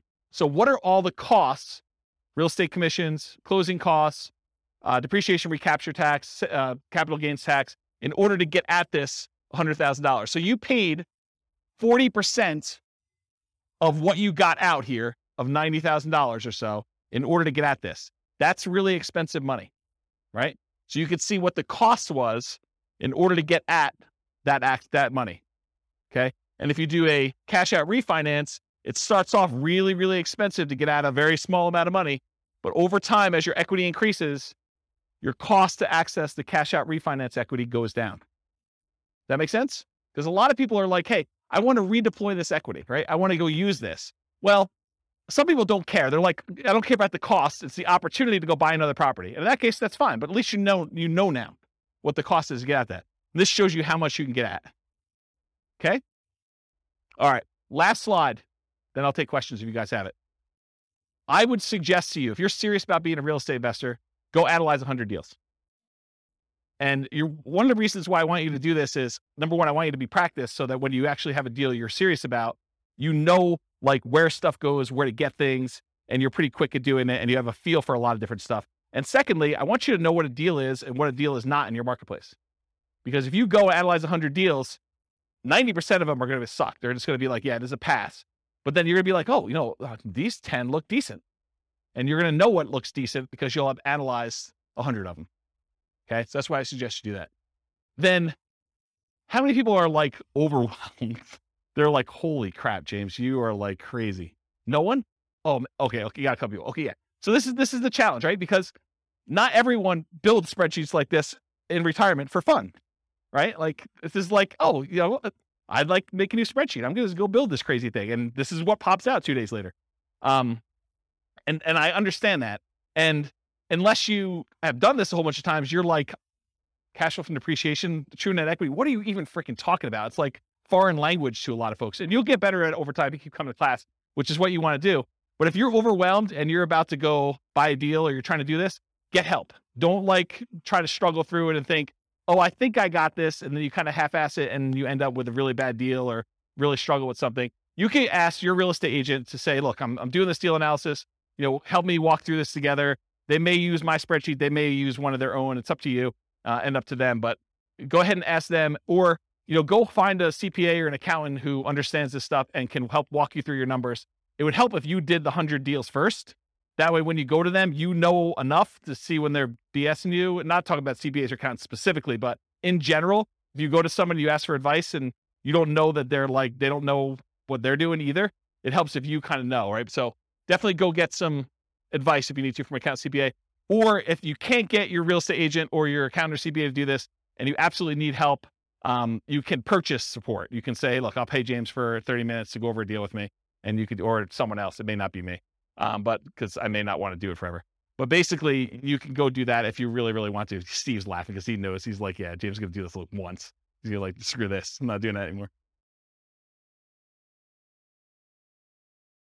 I appreciate that. Yeah, I appreciate that. It's a very nice compliment. I'll have to give Steve his $20 later. So in my opinion, it's better to pay a little bit of money and avoid buying a really bad deal than to buy a bad deal because you were unwilling or, your pride was too much to ask for help. I think it's just better to get help if you need it. All right. That's all I got. Any questions about anything before we go? Was that helpful for you guys? Was there any lingering things you're like, oh man, James, I thought I was coming to learn about this and you didn't even talk about it. Anything like that going on? Yeah. You want to do the mic? Just to make sure. I think you have this, but is there a list of like all the different equation breakdown somewhere?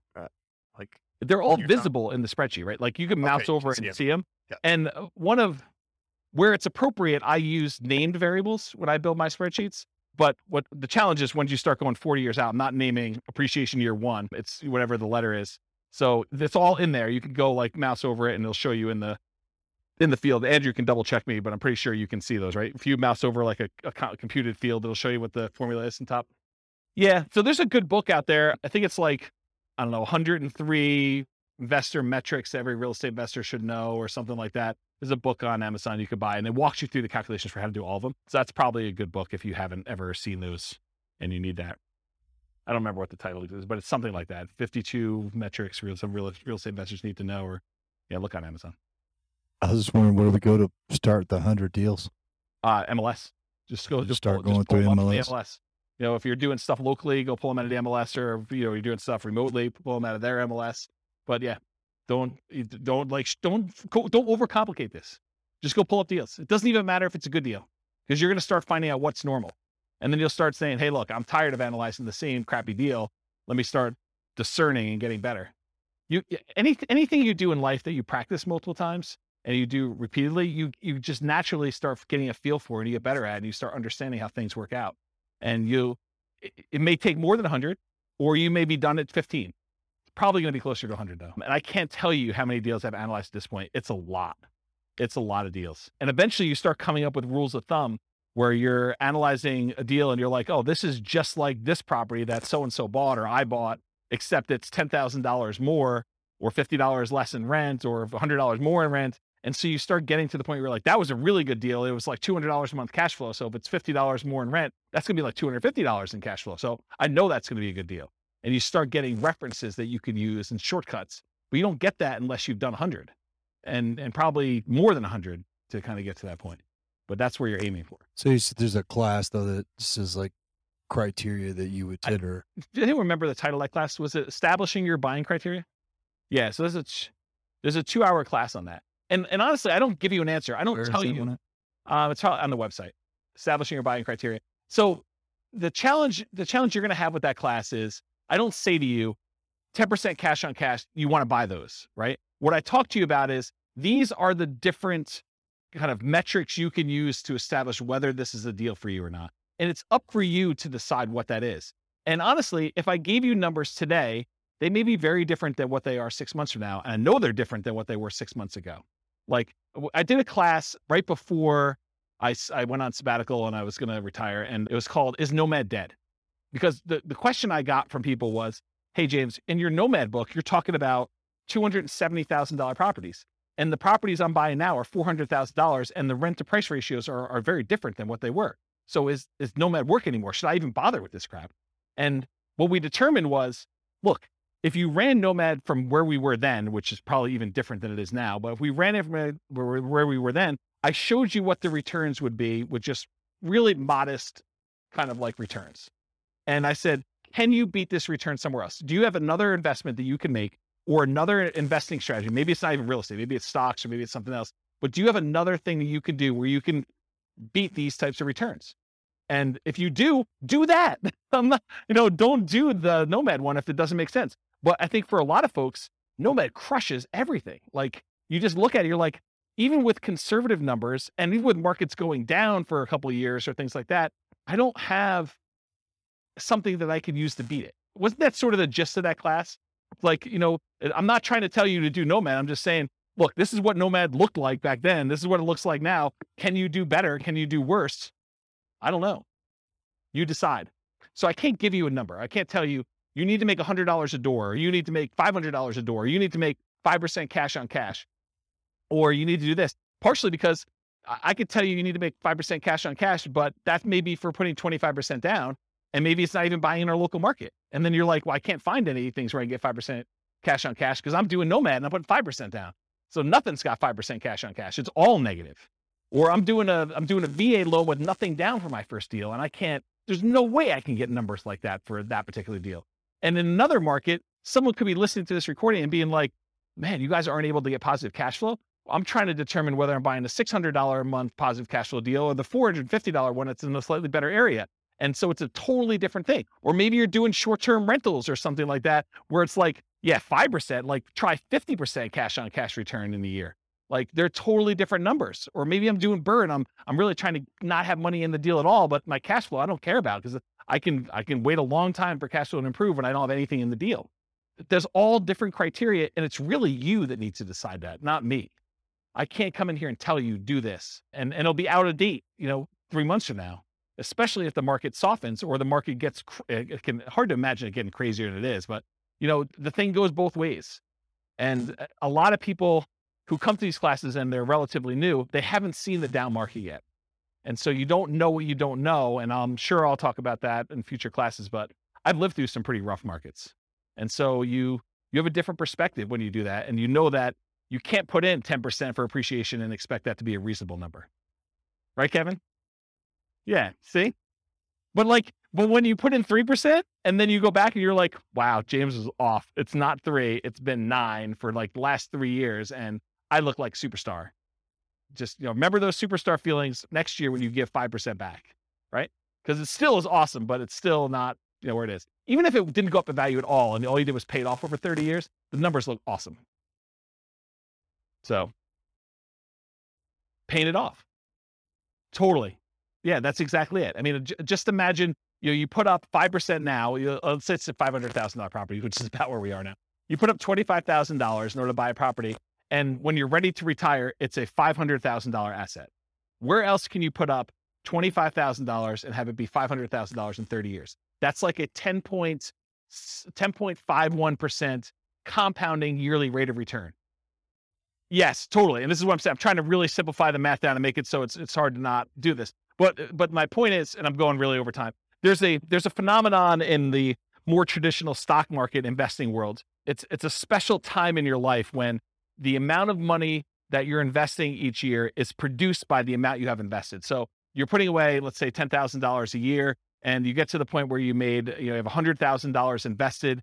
And then that year you have $100,000 invested, and that produced $10,000 return for you. And you're putting in $10,000 a year. It's this like magical inflection point where your investments are doing as much work for you as you are personally doing yourself with active activity. Like you're doing stuff. And so it's this really weird, magical thing that happens. And for stock market investors, because the returns are what they are and all these other factors that go into that, you're not having, a big asset thing, that usually takes some time to get to that point.